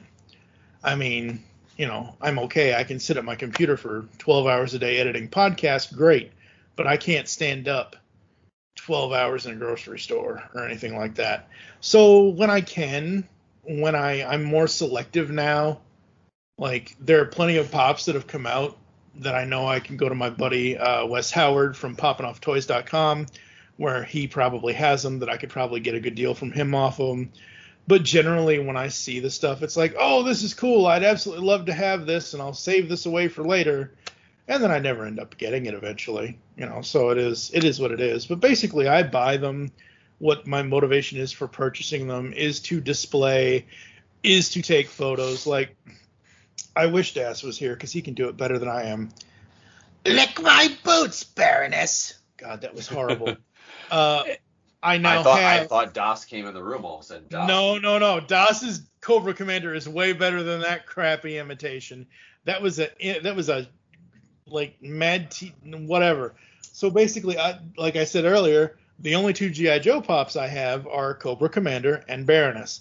I've taken a photo where it is supposed to look like she is licking his boots, but it might not look like that. That's why I haven't posted it online. Yeah. So I will admit, speaking of Soup Nazi, the recent Seinfeld apartment set, yes, the build-in apartment set, I have to say. So I had a friend visiting up a couple weeks ago. We had the entire set in our hands. He was interested in buying them. I don't have space for them, but I will give credit where credit is due. If I had the space, at $8 a set, $8. Yeah, it's not bad, man. That was incredible. Now I'm hearing that if anybody has it at their stores, you're not going to have the whole set available to you.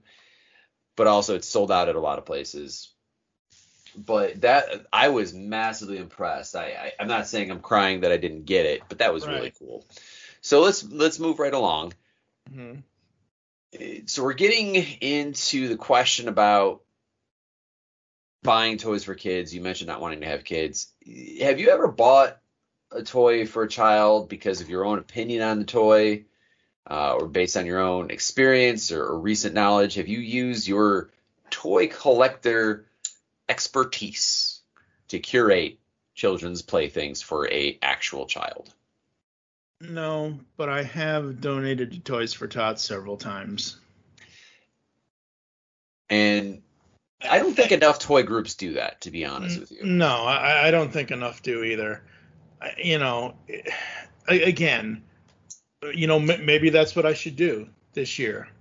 If Toys for Tots is still going on and I see it and whatever else, maybe I should take this extra Optimus Prime Funko Pop I have, instead of putting it on eBay, take it down to Toys for Tots and just say, here you go, you can have this. kind of thing, because it's no sweat off my back. Well, if you can get money for it, true, and yes. then buy more toys. Well, obviously. And then donate those. But no, that's not. No. Okay, sure. It's an idealistic view of things. Mm-hmm. So let's keep going with the flow. Ooh.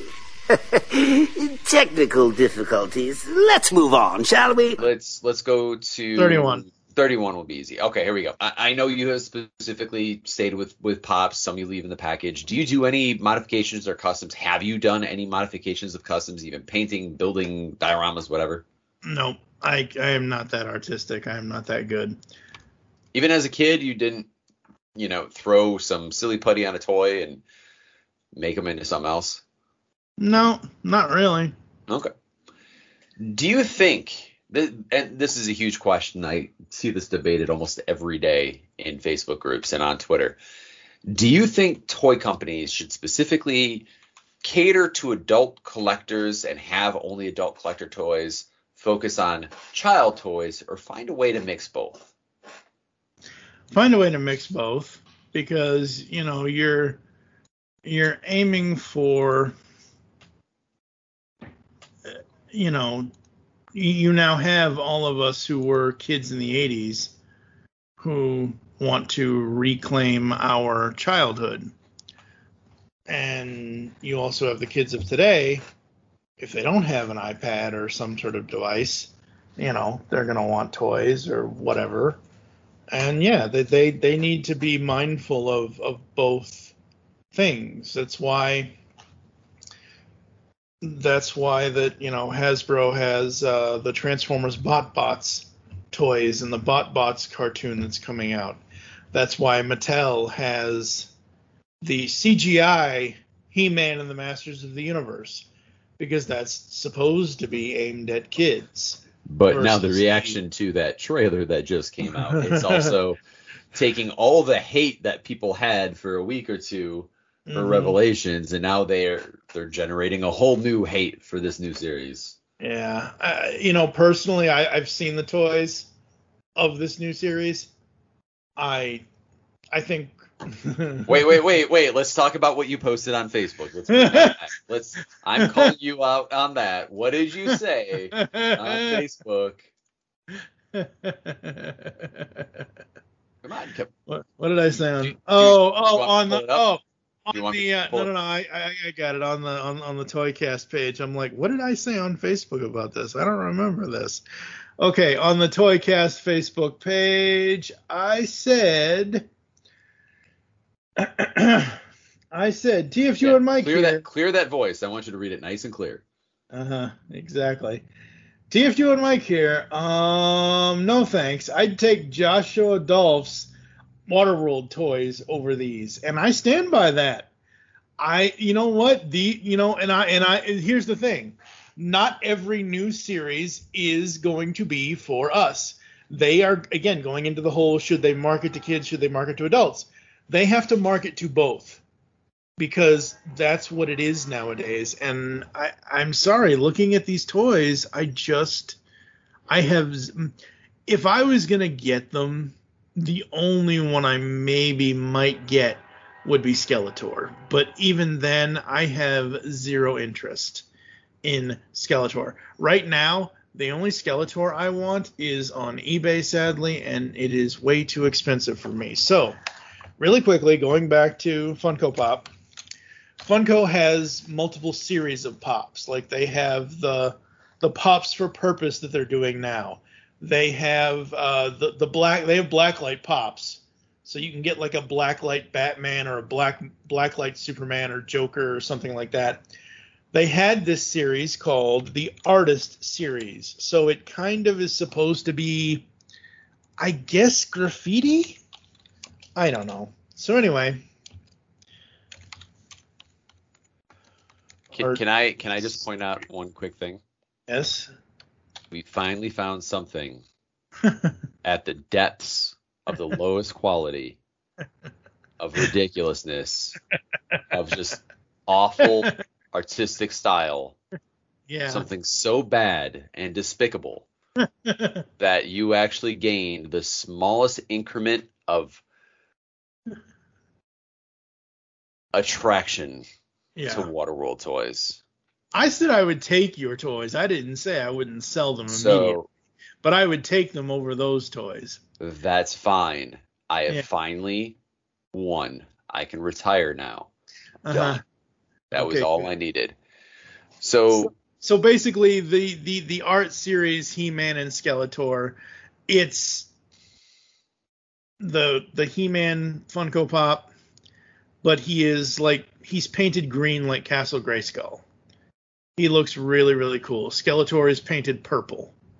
Looks really, really cool. The problem, He-Man at the cheapest I'm seeing here is $30. At the most expensive is maybe $50. And I just don't have the money for it. Would I love to have these two things? Absolutely. But there's no way in hell that I'll be getting them anytime soon unless some rich alky dies and leaves me in his will. Skeletor, his minimum asking price on eBay that I see is, and that's auction, but the minimum auction price is 2 bids, $32. It has a day left. The highest I see him for buy it now is like $80. And the value on those is, I think, $45 and $30, if I'm remembering correctly. So yeah, what was the question? I just was wondering where you were going to display your Waterworld toys. That's the question. Where am I going to display my Waterworld toys? At Six Flags in Gurnee, I guess. I don't know. You can take them to Hurricane Harbor, and you can reenact the scene where they meet dry land finally. All right, so some of these asking prices on eBay, I don't know if these people actually look on the Funko app and look at what Funko and Pop Price Guide values them at. The He-Man art series has a Funko value of $43. The Skeletor has a value of $60. Now, I understand people want to make money, but that's what, whatever. It is what it is. Nothing you can do about it. All right, so let's go ahead and keep going. Yep. Do you have the My Parents Got Rid of My Toys story? You mentioned earlier your mom was just tired of hauling around. Well, that was when I was 20. Let's see, that was 2012. So I would have been 32. Okay. When I was a kid, kind of thing. Generally, my mom kept everything. But no. So I come from divorced parents. My parents divorced when I was 2 years old in 1982. And call this a subconscious thing. Again, I think I've mentioned this on the show before. For some odd reason, I kept all my good guys, I'll specifically go with Masters of the Universe because those were the ones that were split up. I had Castle Grayskull and all the good guys at my mom's house. I believe somehow my dad somebody got a hold of a Snake Mountain for me, but I had Snake Mountain and all the villains at my dad's house. Now, at the time, I was born and raised in Massachusetts. At the time, my mom was still living in Massachusetts. My dad had moved to Providence, Rhode Island. So I go down there one weekend. I was 6 years old. Once again, 1986, good and bad year for me. Good because I met David Hasselhoff. Bad because Optimus Prime died, and I found out that my dad sold all my He-Man toys because at 6 years old, he thought I was too old to play with toys. Whoa. That's just the story that my mom told me.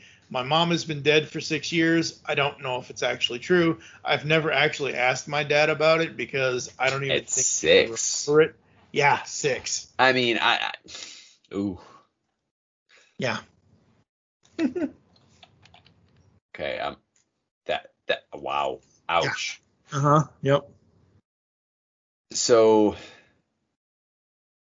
obviously your dad felt at 6 that you were done with toys. But I was too old for toys, yeah. But did you ever feel there was a moment that you were done with toys or stopping you made a shift in like 2011? Yeah, I basically and you sold your collection. Then. Yeah, I basically stopped then. I would say because of the life that I led as a teenager. So here's the thing, and oh boy, I tell the story all the time, but it's weird telling it on a podcast. Again, my mom and dad divorced when I was 2 in 1982. From 1982 to Christmas of 1992, going into New Year's of 93, they fought over custody. They fought over child support. And my dad's a hard-ass worker. My dad works more than anybody I have ever seen in my life. The man sleeps maybe 8 hours or less, if he does that at all. He'll go to bed at midnight. He'll wake up at 3 a.m. and go to work. He's a mechanic, and he's always working. He's always doing stuff. So it's not that, he doesn't have a poor work ethic or doesn't earn the money kind of thing. I don't know. It's a whole parent thing, especially back then. It was all, custody this, or when can I see him that, or when this, or when that, or whatever. So, I think, going into my 13th birthday, Christmas of 92, I did not make a foolish choice like I did in 1986. So I had the Sega Master System. My mom told me at one point, like right before Christmas, I could go into the local toy store in Massachusetts called Child World. It is specific to New England back then. And they had the Nintendo Entertainment System and they had the Sega Master System. Well, I chose poorly as a 6-year-old, and I chose the Sega Master System with Alex Kidd and the Lost Stars and Bo Jackson baseball and football. Ugh. So in 1992, I made the smart choice, and I'm like, Mom, I want a Super Nintendo for Christmas.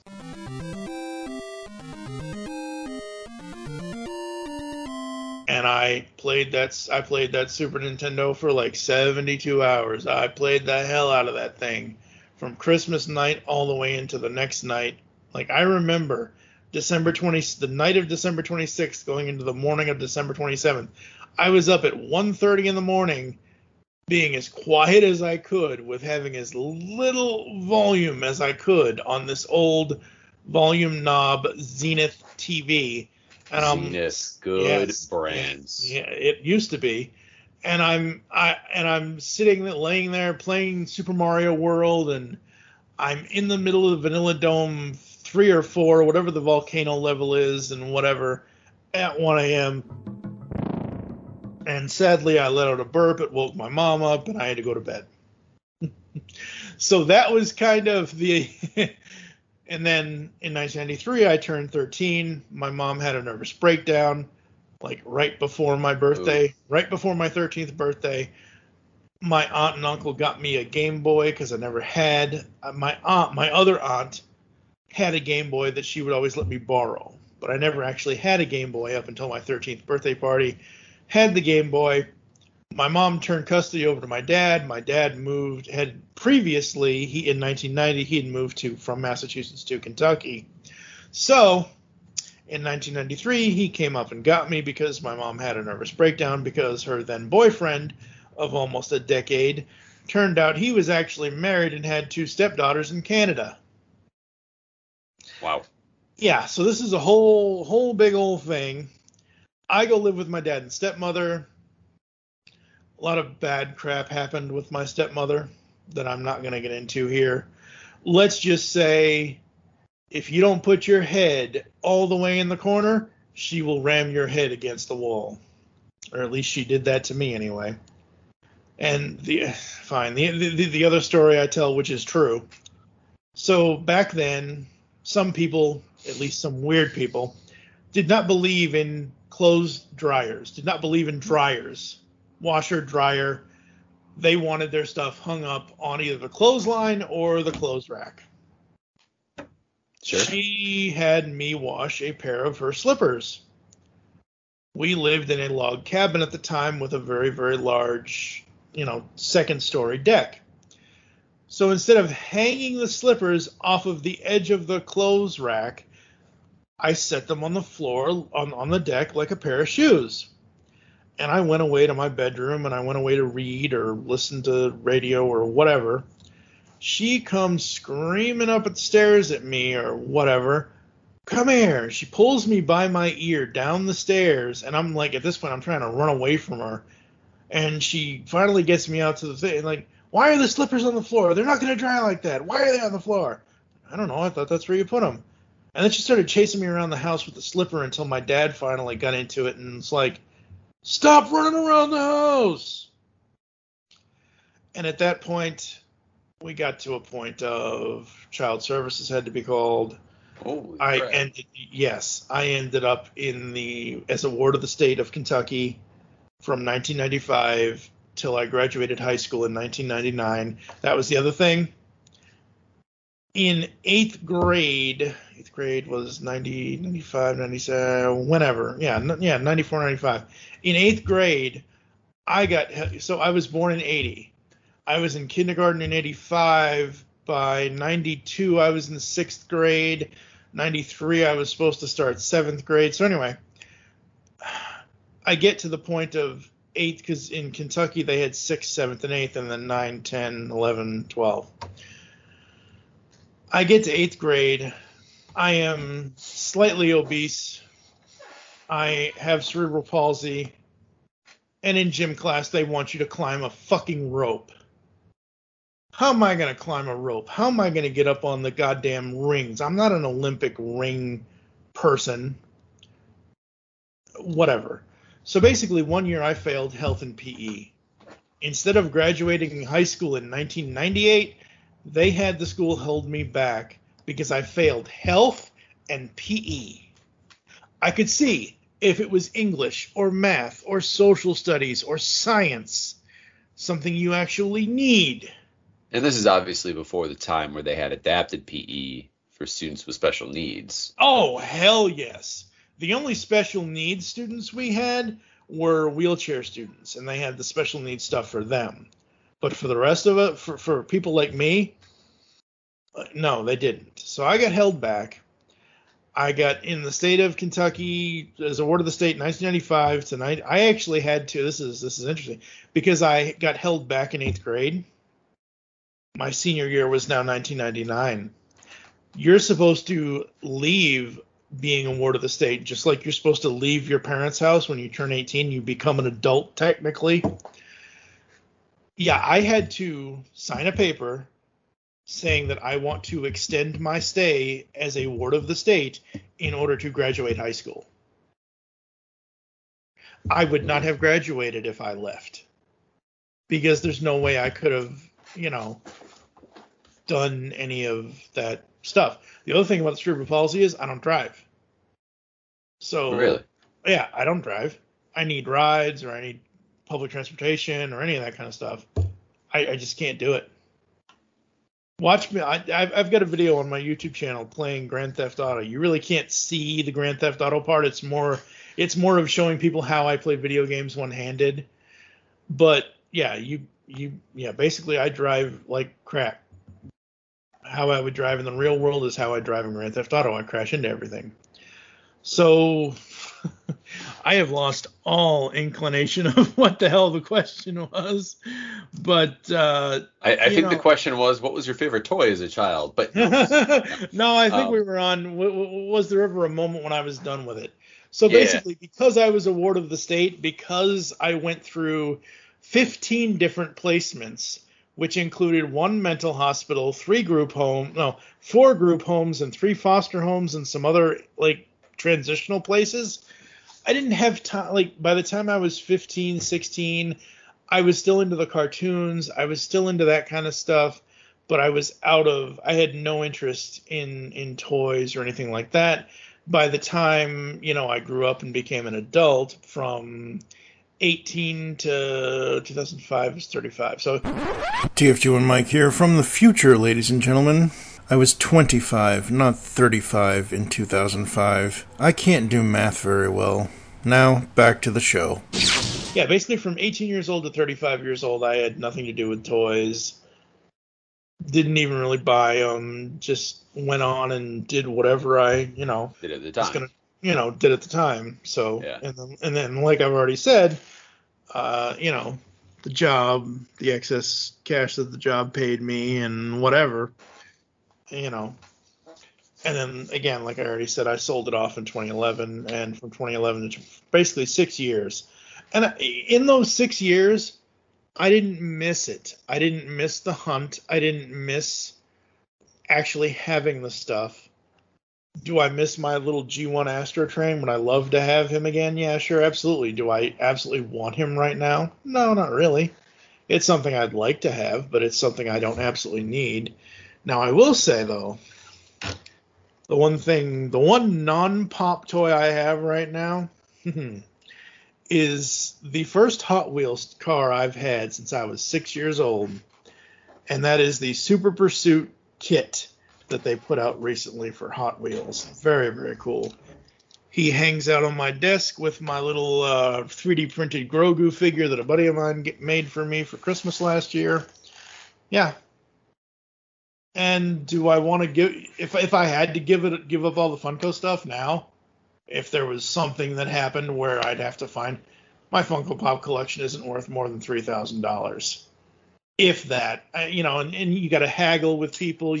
You got to go in and show them and say, oh, well, we can pay you this much. So it's like, whatever. It is what it is. And that's why that's why I stick with Funko now, because Funko, as I've already said, literally has everything. Everything you could possibly want, as long as you get it in their pop vinyl thing, you can have. In storage, I have a Colonel from Kentucky Fried Chicken. I don't remember the last time the Colonel had an actual action figure. I'm sure he did. I'm sure he does. But, it is what it is. I will say Pop is lacking one very important thing I would want. Nintendo? No. Okay. Waterworld. Oh, stop it. Imagine a Pop Trimaran boat. The boat he had in the movie. Can you imagine a Pop version of that with the big black eyes on it? That'd be awesome. It would be so cool to have that boat. Or the Titanic with the Pop eyes. Mm-hmm. I mean, come on. That would be a little creepy. Let's just think of all the famous boats that we will have. No, that's actually a terrible idea. Please, no. We do not need to go into cruise control mode. Thank you. No Speed 2. No. Oh, I'm thinking of like the USS Minnow from Gilligan's Island with eyes on it. I mean, come on, let's get it. Oh, no. And we'll call them Popeyes. Stop it.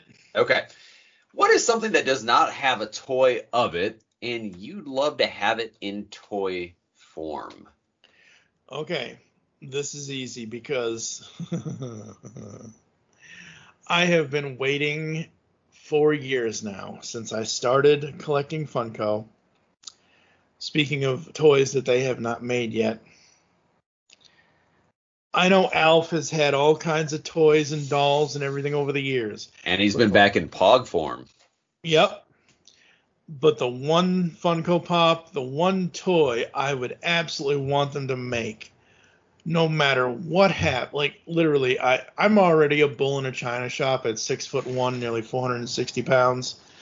If Funko shared a picture right now at this moment of coming soon, Alf, get out of my way. Flocked or not flocked?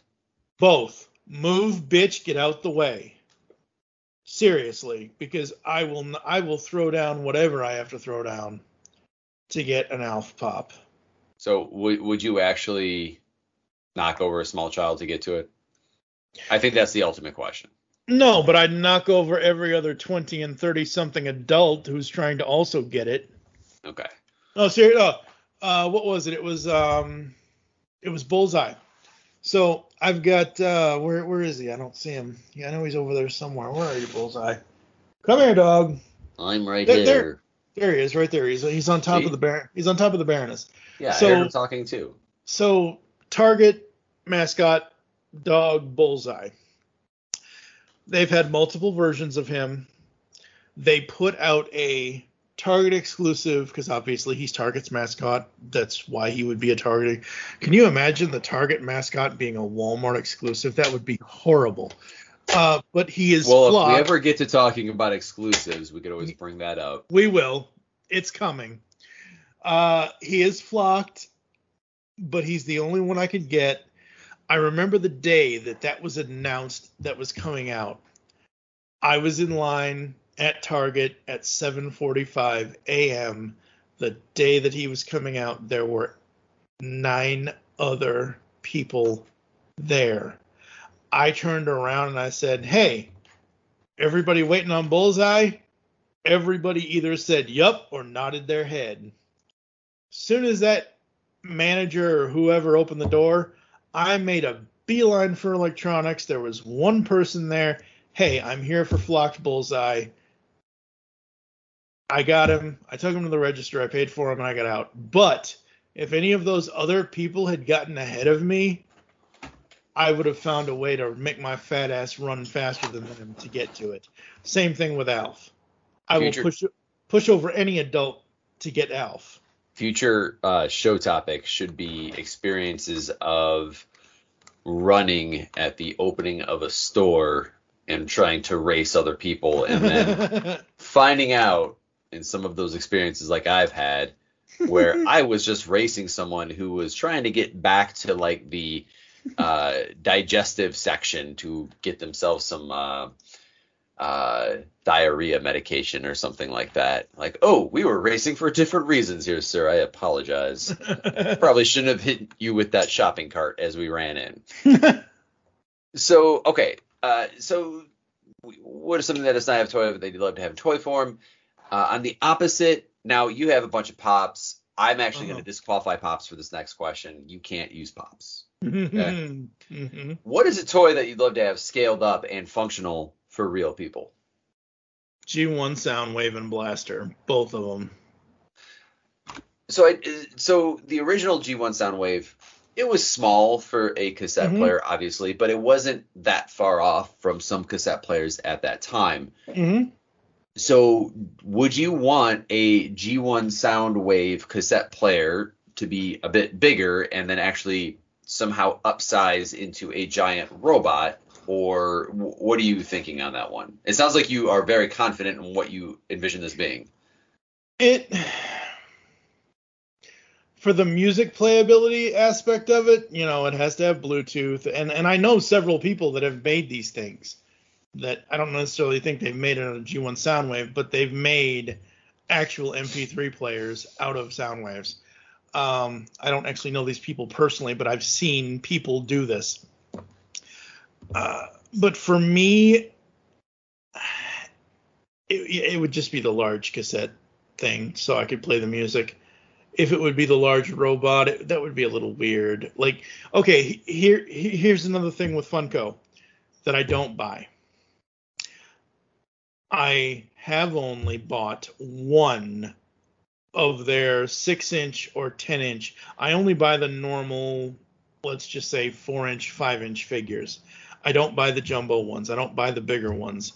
There are only several that I would want. As far as specifically the big jumbo 10-inch ones, there's only one I want, and hopefully by the time this episode goes out, I will actually have him.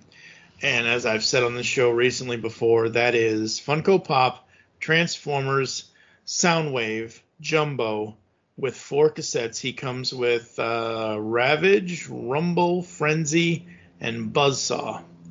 And they have a little spot on his chest where you can set the cassette like it's inside of him, but it's just sitting there on him. But yeah, yeah, absolutely. Yep. So we're talking about collections. We're talking about the size of them, getting rid of them. How have, let me rephrase that. How has your spouse, and we know that there has been some changes with your spouse as time has gone on for various reasons. I don't know if you want to get into that, but how have they dealt with your collection? When I had my original toy collection from 2005 to 2011, I wasn't really dating. I wasn't really seeing anybody. I wasn't with anybody back then. I maybe went on 1 or 2 dates, and they would come over and oh, that's nice, or oh, that's cool, whatever. As far as Karen goes, who who I am with currently, and I will be with the rest of my life, because that's a whole other story that I don't need to get into here. As far as married, divorced, whatever, it's a long story, folks. It's the government's fault. So it's always as far as I know, she's fine with it. She doesn't make a fuss about it. And I've actually tried to get her into the pop game because I've literally, like I said earlier in the show, even though I am holding Grumpy Cat right now, Grumpy Cat I bought for her for Christmas last year. I've bought her, I bought her a Harmony, whatever the female girl Harry Potter chick is. Hermione. There you go. Whatever it is, whatever that character's name is, I bought her one of those. This is interesting. This is funny. You'll like this, Mr. Illinois. So the Chicago Cubs have gotten rid of all of their players. They might as well have just gotten rid of the team at this point. Yes. So they've gotten rid of all of their players. And I believe these guys were gone way before this latest thing happened. But at the time we were living in Illinois, I bought her a Chris Bryant and Anthony Rizzo Funko Pop. Both of them are currently valued at $70 on the Funko app. So I've tried to get her into the Funko thing.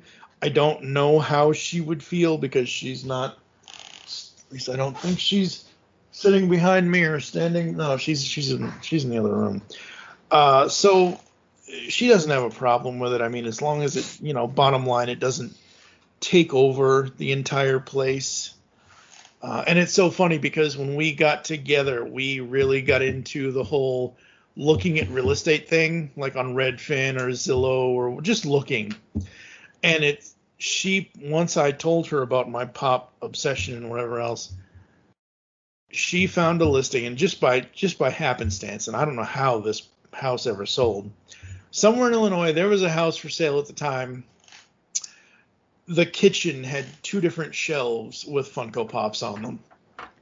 I'm like, why wouldn't you take those down from those shelves before you had the pictures taken? I think they add a little bit of flavor to real estate listings. I agree, but normally most real estate agents would look at that as clutter. I can't argue with that, but regardless, I always think the important thing with listings, again, my wife and I just went through this last spring, not this past spring, but the one before this, like, hey, let's move during COVID because that's smart. But I always looked for things that gave me a flavor of I could see myself in here because I see this thing. Right. So, I agree with you, but I also I can see leaving it. So when it comes to collecting, your spouse deals with it pretty well. But what is something you struggle with? Space and cost.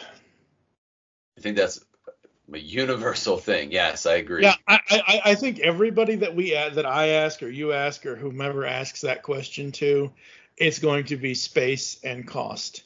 Because as I've already said, I am on supplemental security income, the poor side of Social Security, so Karen and I have been talking about this recently. 24 years ago, 1999. So let's say 22 years ago, I guess. Before I applied to have the Social Security benefits for myself, I went out and got a job, and I got a job at Rally's, and I was a griller at Rally's for about 2 months.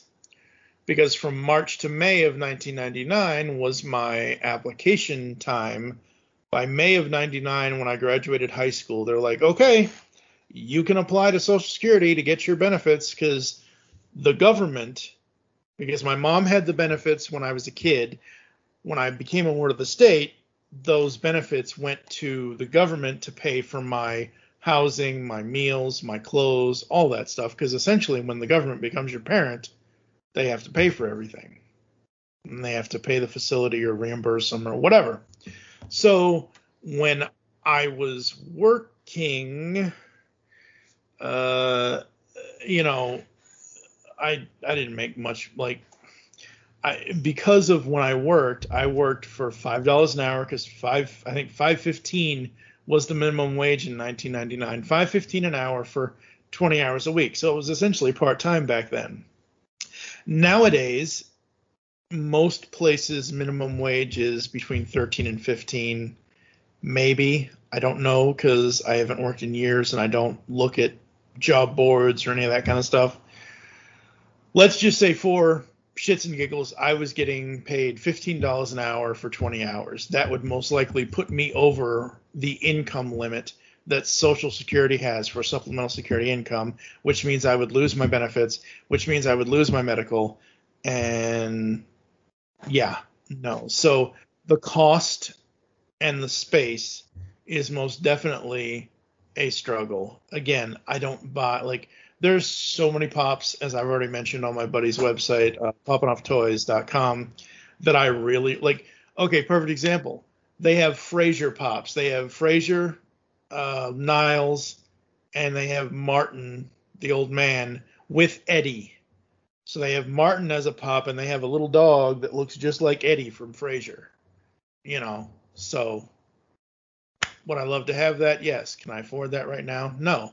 And that's okay, because I have come to the point, when I sold my collection in 2011, I developed this mindset of, I don't absolutely need it. I'm okay without it. I took all the pictures I wanted with the collection at the time. And just like now, I wanted the McDonald's 5-pack that they put out for Funko Pops. Yes, they have them in individual cases too, in individual boxes. Grimace and Ronald and I think Hamburglar and was it Birdie or something? I forget what the other two were. Oh, it was Fry Guy and Mayor McCheese or something. So they have a 5-pack version of those. Yes, did I want that? Absolutely. Am I going to go nuts over the fact that I don't have it and try to find a way to get it? No, not really. I just find that if I can't afford it, then it must mean that I don't need it. We should make a t-shirt on that, because I think that's one of the things that I'm in one wrestling figure group that FOMO is a big thing, the fear of missing out. And it's the complete opposite logic, that it's not, well, if I can't afford it, it must mean I don't need it. And for them, it's like, well, if I can't afford it, that's always an option. And we can go into a whole other side story about, this huge expensive crowdfunded ring that they did. And there were a lot of people who didn't have that attitude. They're just like, I can't afford it, but I'm going to find a way. Yeah. And it's not coming out till next summer. And pretty much most people that were saying they were getting it, they were buying 1 or 2 extra to sell. So the market's going to be flooded for a while. I have a feeling there's a few people who are going to take a hit on some piece of it. Anyways, let's roll along. We're coming down to the last 4 questions. Mm-hmm. What is one positive memory you have with buying toys, and then what is one negative? The positive memory would be the look on Karen's face when I presented her with Funko Pop Cousin It from the Addams Family. Now, I bought that because I love Cousin It, but also because she actually can do a Cousin It impression. Really? That is a very, very niche. Yeah, it is. She can do a Cousin It impression. I believe it's either on Instagram or it might be on Facebook somewhere. I don't remember off the top of my head. But just the look on her face where I showed it to her and instantly she took her glasses off, she shook her hair, and she made Cousin It noises at me. And I'm like, okay, here you go. The negative side, I try not to dwell in the negative aspect of toy buying or collecting or what. I try my best not to. Like I said earlier, these new He-Man and the Masters of the Universe figures that they have coming out for the CGI series, my personal opinion, which should not affect anyone else other than me, is that they are ugly. I don't like them. I'm not going to collect them. But at the same time, if somebody does like the designs, That's fine. I don't care. I try my best not to get into things and whatever else as far as negative. Maybe something I bought on eBay years ago that I either read wrong or did wrong or something. Maybe something like that. But generally, I tend to not have negative buying experiences. And I think as long as you remain pretty picky and thoughtful in what you buy, that it usually, I think we can agree, it's not what we buy. It can be the experience of buying it on something like an eBay. Yep. Like the time I thought I got a great deal on some Japanese imported, what were they? Some sort of Ninja Turtle figures that were primarily Japanese imports, and I thought I got them for like $20 each on eBay, and they were just blatant knockoffs. And, it actually wasn't that bad of an experience, because when I said you never mentioned that these were knockoffs and not the authentic ones, they refunded my money, and I didn't have to ship them back to China. So that was actually positive. But yeah, I think usually the object is not bad. It's usually the experience and the issues with the purchase that become a problem. So going back to, if you could kind of have the ability to upsize something that you've had in the past, if you could create any toy, you have full reign. Keys to the kingdom. Yep. Keys to the kingdom. Any tooling you want. What do you make? I want Funko Pop Alf. God damn it. Now, does it have to be Funko Pop, or can it just be a very accurate Alf? No. You asked any toy line, any this, any that, and I say that to everybody else that I asked this question to, because my collection is specifically Funko now. No, I want Funko Pop Alf. Hell, I want Funko Pop Alf in regular size and in the large jumbo 10-inch size.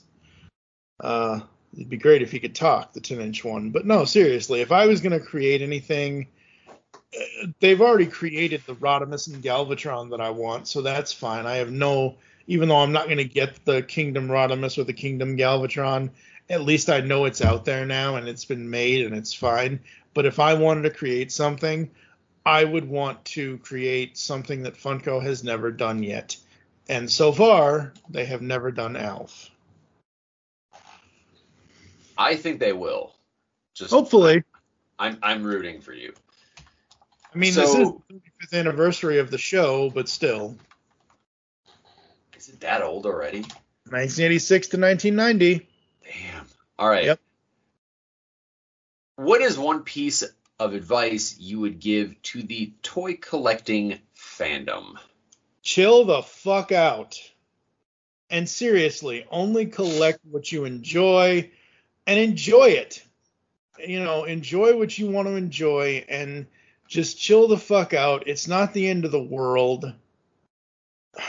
I hear about all this drama in these toy groups and this, that, and the other thing and everything else. Any of them, whether it's Facebook, whether it's TikTok, whether it's Instagram, whether it's people getting into fights over toys on Twitter, or whether it's people getting arrested for things like, at Target and whatever.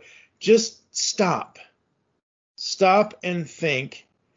And don't be such an asshole to each other. Be nice to each other. Be good to each other. Be excellent to each other. There you go. That's what I was looking for. Thank you, Bill and or Ted. Both. But seriously, chill the fuck out, people. They're only toys. It's not the end of the world. Yeah. So, okay, I'll put another spin on it. Toy hunting. I know you love toy hunting. I know Dave loves toy hunting. I know Duvall. Well, Dave doesn't necessarily love toy hunting. Dave will just go on Big Bad Toy Store and order it, and it'll show up at his house, and that's fine. But I know Duvall and Danny and you and everybody else in the Toy World Order group and everybody else I know loves to hunt for toys. Well, every time I go hunting for toys, and see, here's the thing. Anytime I go into Walmart, because I do most of the shopping for myself and Karen and the cat, if I have time, if I'm not too stretched for time, I will go look at the toy aisle. I won't just go to electronics to see what Funko Pops they have. I will go look at the toy aisle because I am running a toy podcast and I want to see what's out there. And maybe there's a picture. Like we went to Target a couple weeks ago, and I saw one Revelations Evelyn and one Revelations Mossman. Snapped a picture of it. Great. They actually are showing up on shelves now because, as we all know, with the times we live in, the pandemic is still here. It hasn't gone away, folks. And it's I don't want to turn the show into that. But it's just one of the things that, I still look at the stuff. Do I want any of the actual regular toys? No. But that's okay. And,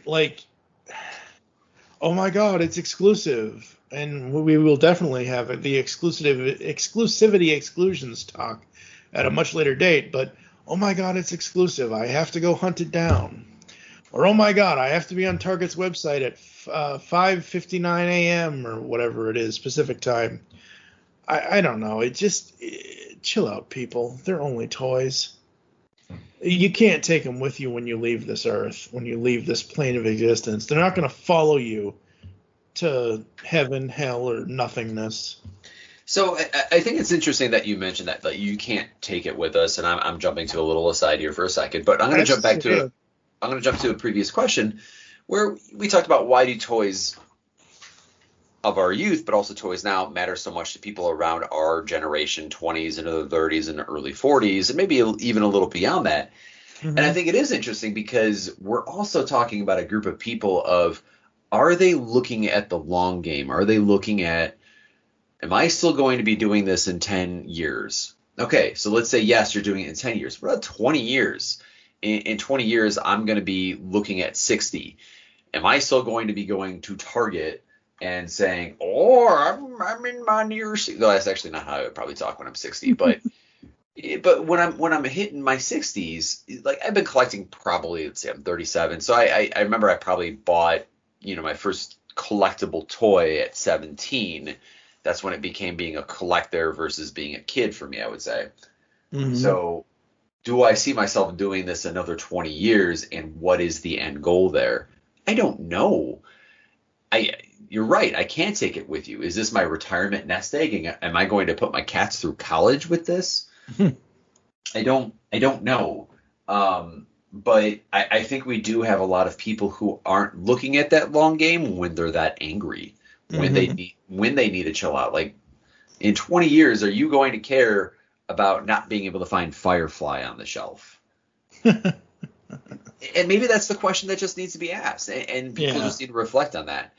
But no, I agree. Like, people do need to chill out, but I think more than that, they need to reflect on, you're going to be 50 at some point. You're going to be half a century old.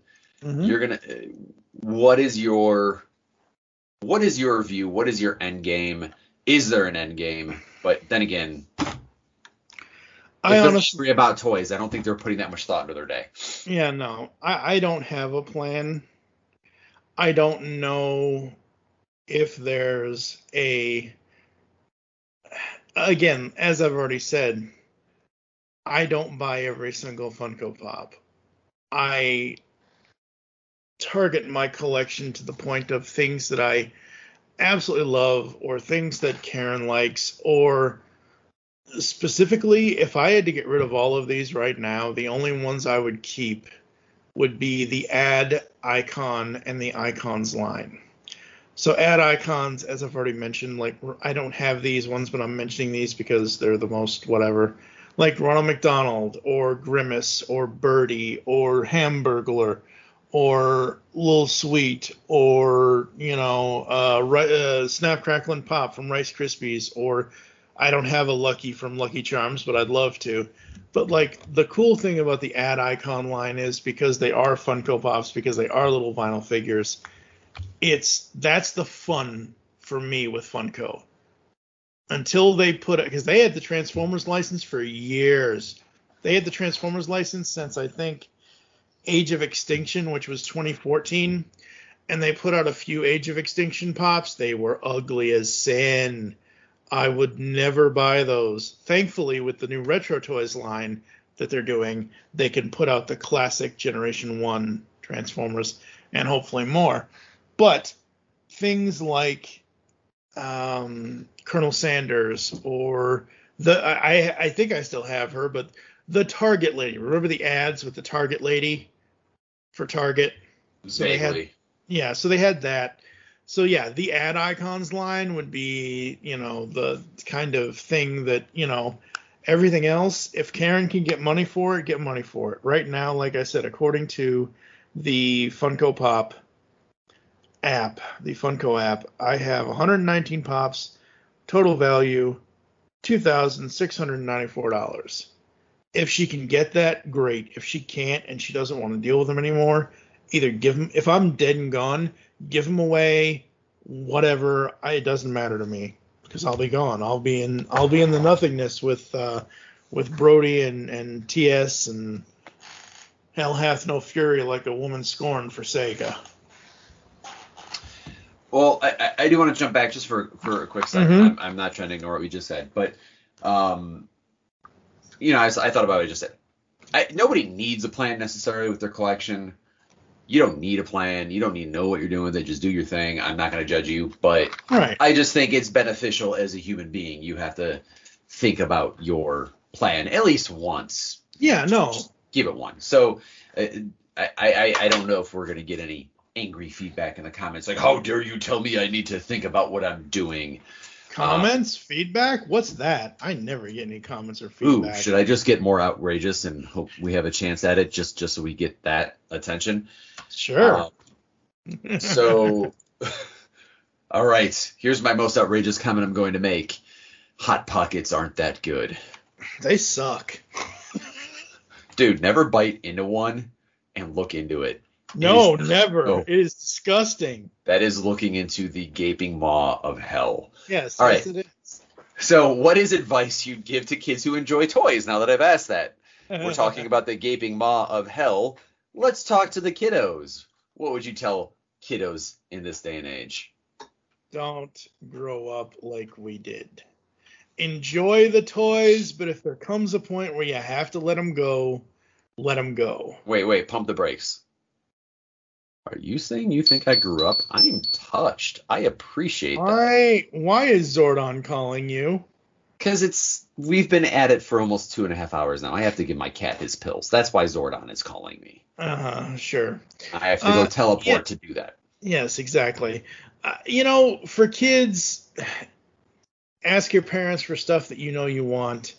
If they get it for you, great. If they don't be like me and throw a temper tantrum in the middle of the mall because you couldn't get the Batmobile 2 days before Christmas or whatever it was. And just enjoy it. Enjoy what you want to have, Be thankful for what you get. Don't be so harsh on your parents if you wanted gold-plated Batman and they got you Arctic Batman by mistake. It's Batman, better than ever. Penguin is frozen Gotham City. Arctic Batman emerges in his new polar armor suit. Fire Ice Blaster. Batman is in hot pursuit. Too late. Without warning comes Batman's fearsome Skydrop airship. Justice will prevail. Back to your cage, Penguin. Batman, better than ever. Ooh, that gold-plated... Dude, I feel like that was a hard spot for a lot of kiddos. That... And especially after Toy Guru did a video about that specific one. Yeah. That burned as an adult. I'm like, that's the one I wanted. Mm-hmm. But...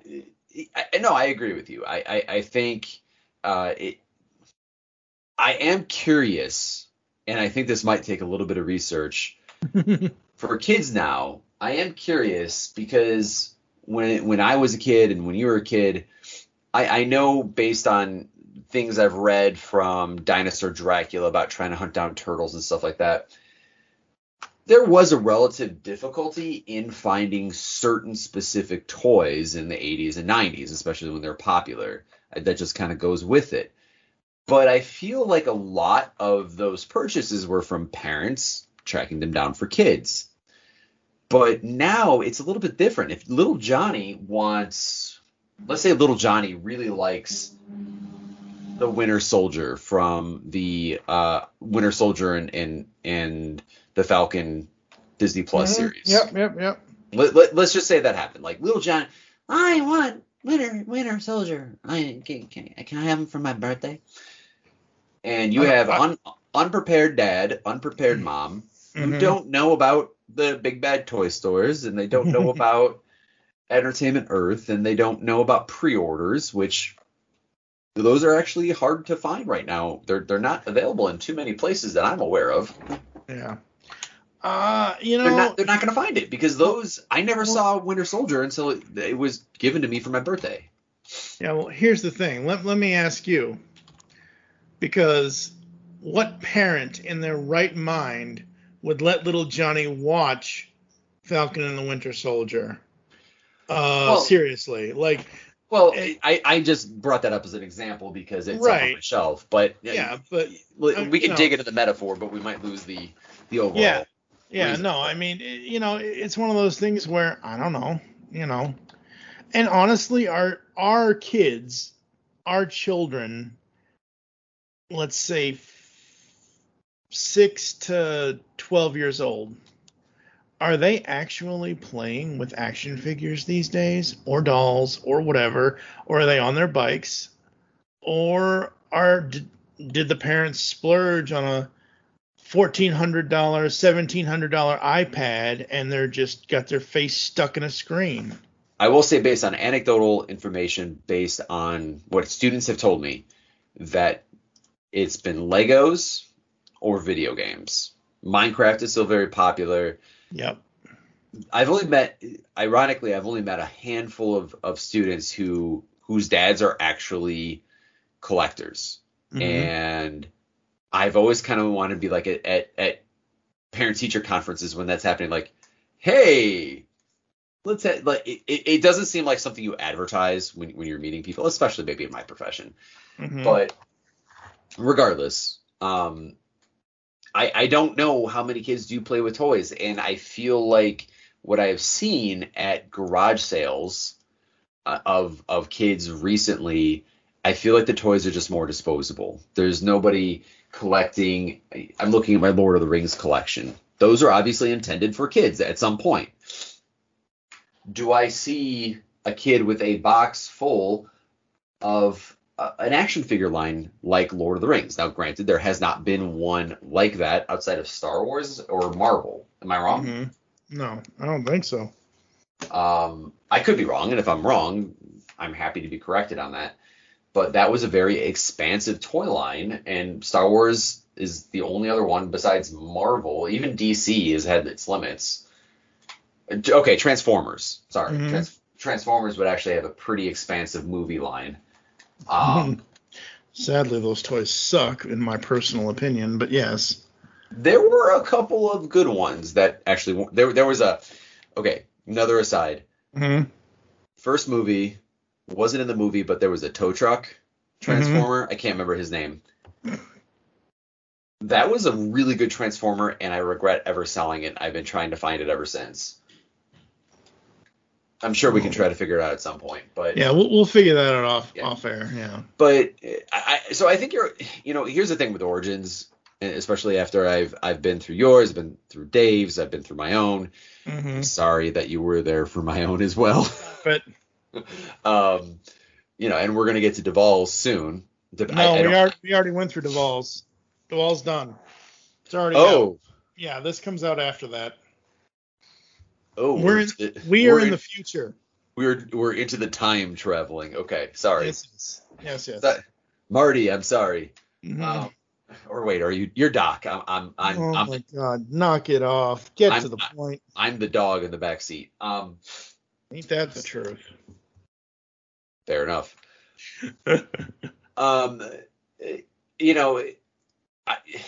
I think collecting, at the end of the day, is some people's expression based on their own personal experiences, their own personal interests. And I think the best part about doing Origins, and we found out a lot about your past that maybe a lot of people don't know. I don't know how much exactly you have shared. But I think the way we collect and what we collect and why we collect is often parallel to those personal experiences. Mm-hmm. Are they as always? Can you look at my shelves and find out about my own personal experiences? Maybe to an extent, maybe not. Does Pop necessarily? Yeah, I think the more we find out about why you switched over to Pops from everything else, especially based on your background, a lot of it makes sense. A lot of it's like, I'll give you a hard time. I'll say dumb stuff like they should be Bird because I'm a jerk. But really, it's like, no, I get it. I understand why Pop is Pops, Pop, plural, singular. I don't know, but I understand why you would have that be your focus, where my lack of focus is different. Well, the thing with my focus now is I just want to see the character. I am 41 years old. I've been podcasting for 13 years. I put a lot of time and effort into the recording, editing, all that stuff. Since I got back into toy collecting with Funko Pops, I just want to see the characters on a shelf, on my desk, on my computer.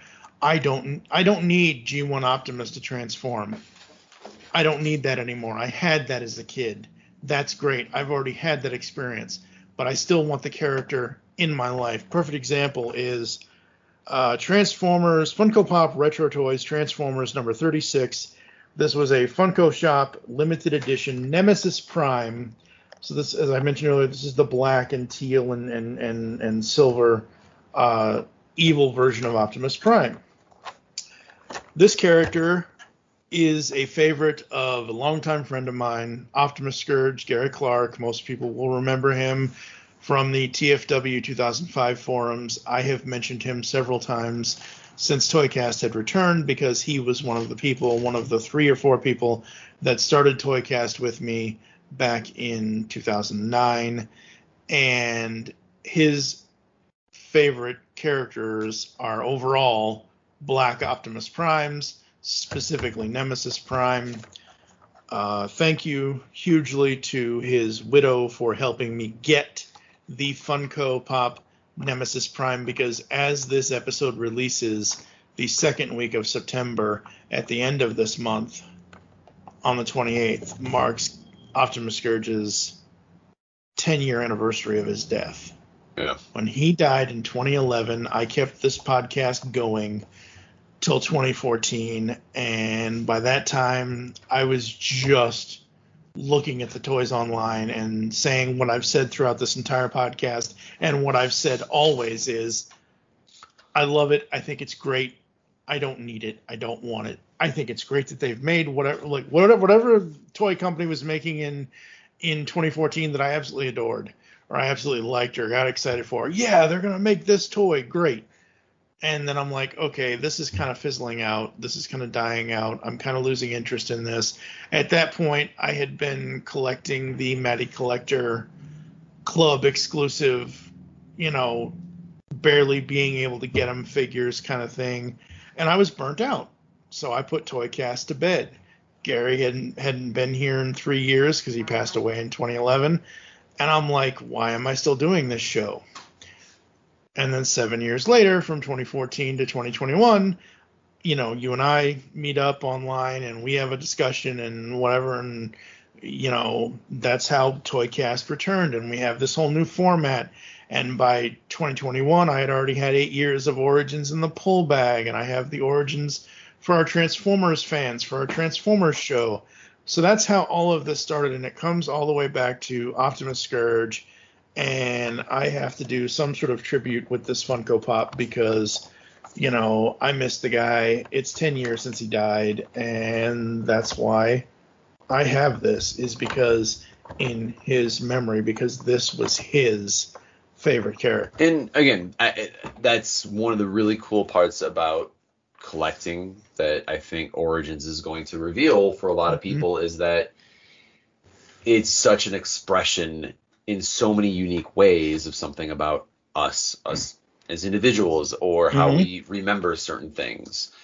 There was a point when I was collecting that I could almost tell you where everything I got, where it came from, who gave it to me, how I got it. Not anymore. Yeah. It's. I mean, both just because of time and, you know, my memory not remembering, but quantity as well. It does get difficult. But I do have certain things that I can certainly remember. You know, I have when my wife and I went and had an amazing trip to Las Vegas in 2018, I got a Marvel Legends cable. That one I remember because I felt Cable and Las Vegas somehow went together. It worked in my head at the time. It may have been the 3-foot margarita I had. I don't know. But no, it's very true. Like you can place these different things, and it's almost like you're creating like your own museum, right? Mm-hmm. Yep.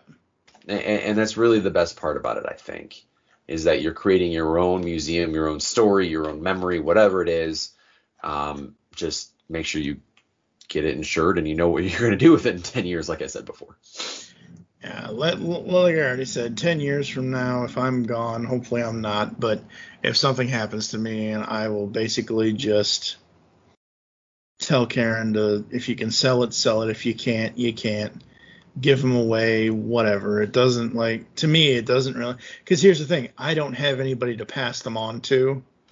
We're not having kids and whatever, so if all of these need to go to Toys for Tots in December of 2088, fine.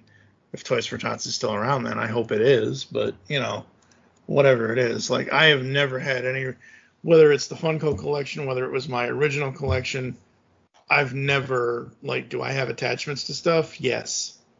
At the end of the day, though, like I've already said, I don't want to be a lump in the ground. So basically, when I die, I'm going to turn to dust and infect everybody that ever bullied me as a kid. So, you know, I don't want to be trapped in the ground. Thank you very much. With that, I think we are done. Okay, let's find another note to end on. Okay, that's a good idea. September. What are your plans for this fall? Do you like pumpkin spice? No, pumpkin spice is the devil. We have to end on a high note, so just lie. No, I will never lie about my hatred of pumpkin spice. Ugh, it's the devil. Apple cider? No, hell no. Coming up on ToyCast in September, we have got those god-awful movie toys. Ooh. Because there are plenty of movie franchises that have really, really crappy toys. And then in October, we are going to try our best to do some Halloween toy stuff with a display case, with potentially an Origins. We've got a couple of topic shows. One of them is, what are the toys of Halloween? And then the other one is Halloween, the toys that scare or scared us. So that'll be as kids and as adults. So that's what's coming up here on ToyCast. Thank you for joining us. If you'd like to get in contact with us or leave feedback for the show, there are several ways to do so. Visit the website, geekcastradio.com, where you can listen to and comment on all of our content. Send any email to feedback@geekcastradio.com. I think I said that right. Send any email to feedback@geekcastradio.com. Here are all the ways you can listen to us nowadays. Apple and Google Podcasts, please leave us reviews. Spotify and any other podcasting client you choose to use. Follow us on Twitter @GeekCastRadio is the network, @TFToycast is the show. I am @TFShoeandMike. He is @FloorBurger553 because he never remembers it. Hey, I appreciate that. That's right. Become a fan on Facebook. Go to facebook.com/GeekCastRadio Network. You can also search out TF Toycast over there, as well as joining the Toy World Order fans group if you'd like to become a member of that group as well. Jason, Dave, Puppet Duvall, Flava Dave, even though Flava Dave doesn't like that anymore. He never liked that, actually. So he graduated. It's okay. Yeah, it's okay. So yeah, join all that stuff. For now, I am TFG and Mike with Floorburger. Join us next time when we will be talking more toys here on ToyCast. Peace out, everybody. Be good people. What was that universal greeting again? Never mind, I remember. Ba weep, grana, weep, Nitty Bong. Hey guys, it's Rodimus Primal, and be sure to check out my YouTube channel. Join me as I have Transformers discussions, retrospectives, toy reviews, and more. You can also follow me on Twitter at Rodimus Primal, as well as Facebook and Instagram at Rodimus Primal Show. Transform and roll out, and be sure to check out my content till all are one. Last big party of the summer, folks. Let's go out with a bang. Discover a world of vintage and modern toys that's more than meets the eye with the Triple Takeover Toycast. Hosted by toy writers and photographers Toybox Soapbox, 6O, and TF Square 1, this informal and chilled out series of discussions cover everything from vintage Transformers to Mask, Diaclone, Microman, and more, be it nostalgic or current. Whether you're a seasoned collector or a casual robot enthusiast, all are welcome. Triple Takeover Toycast.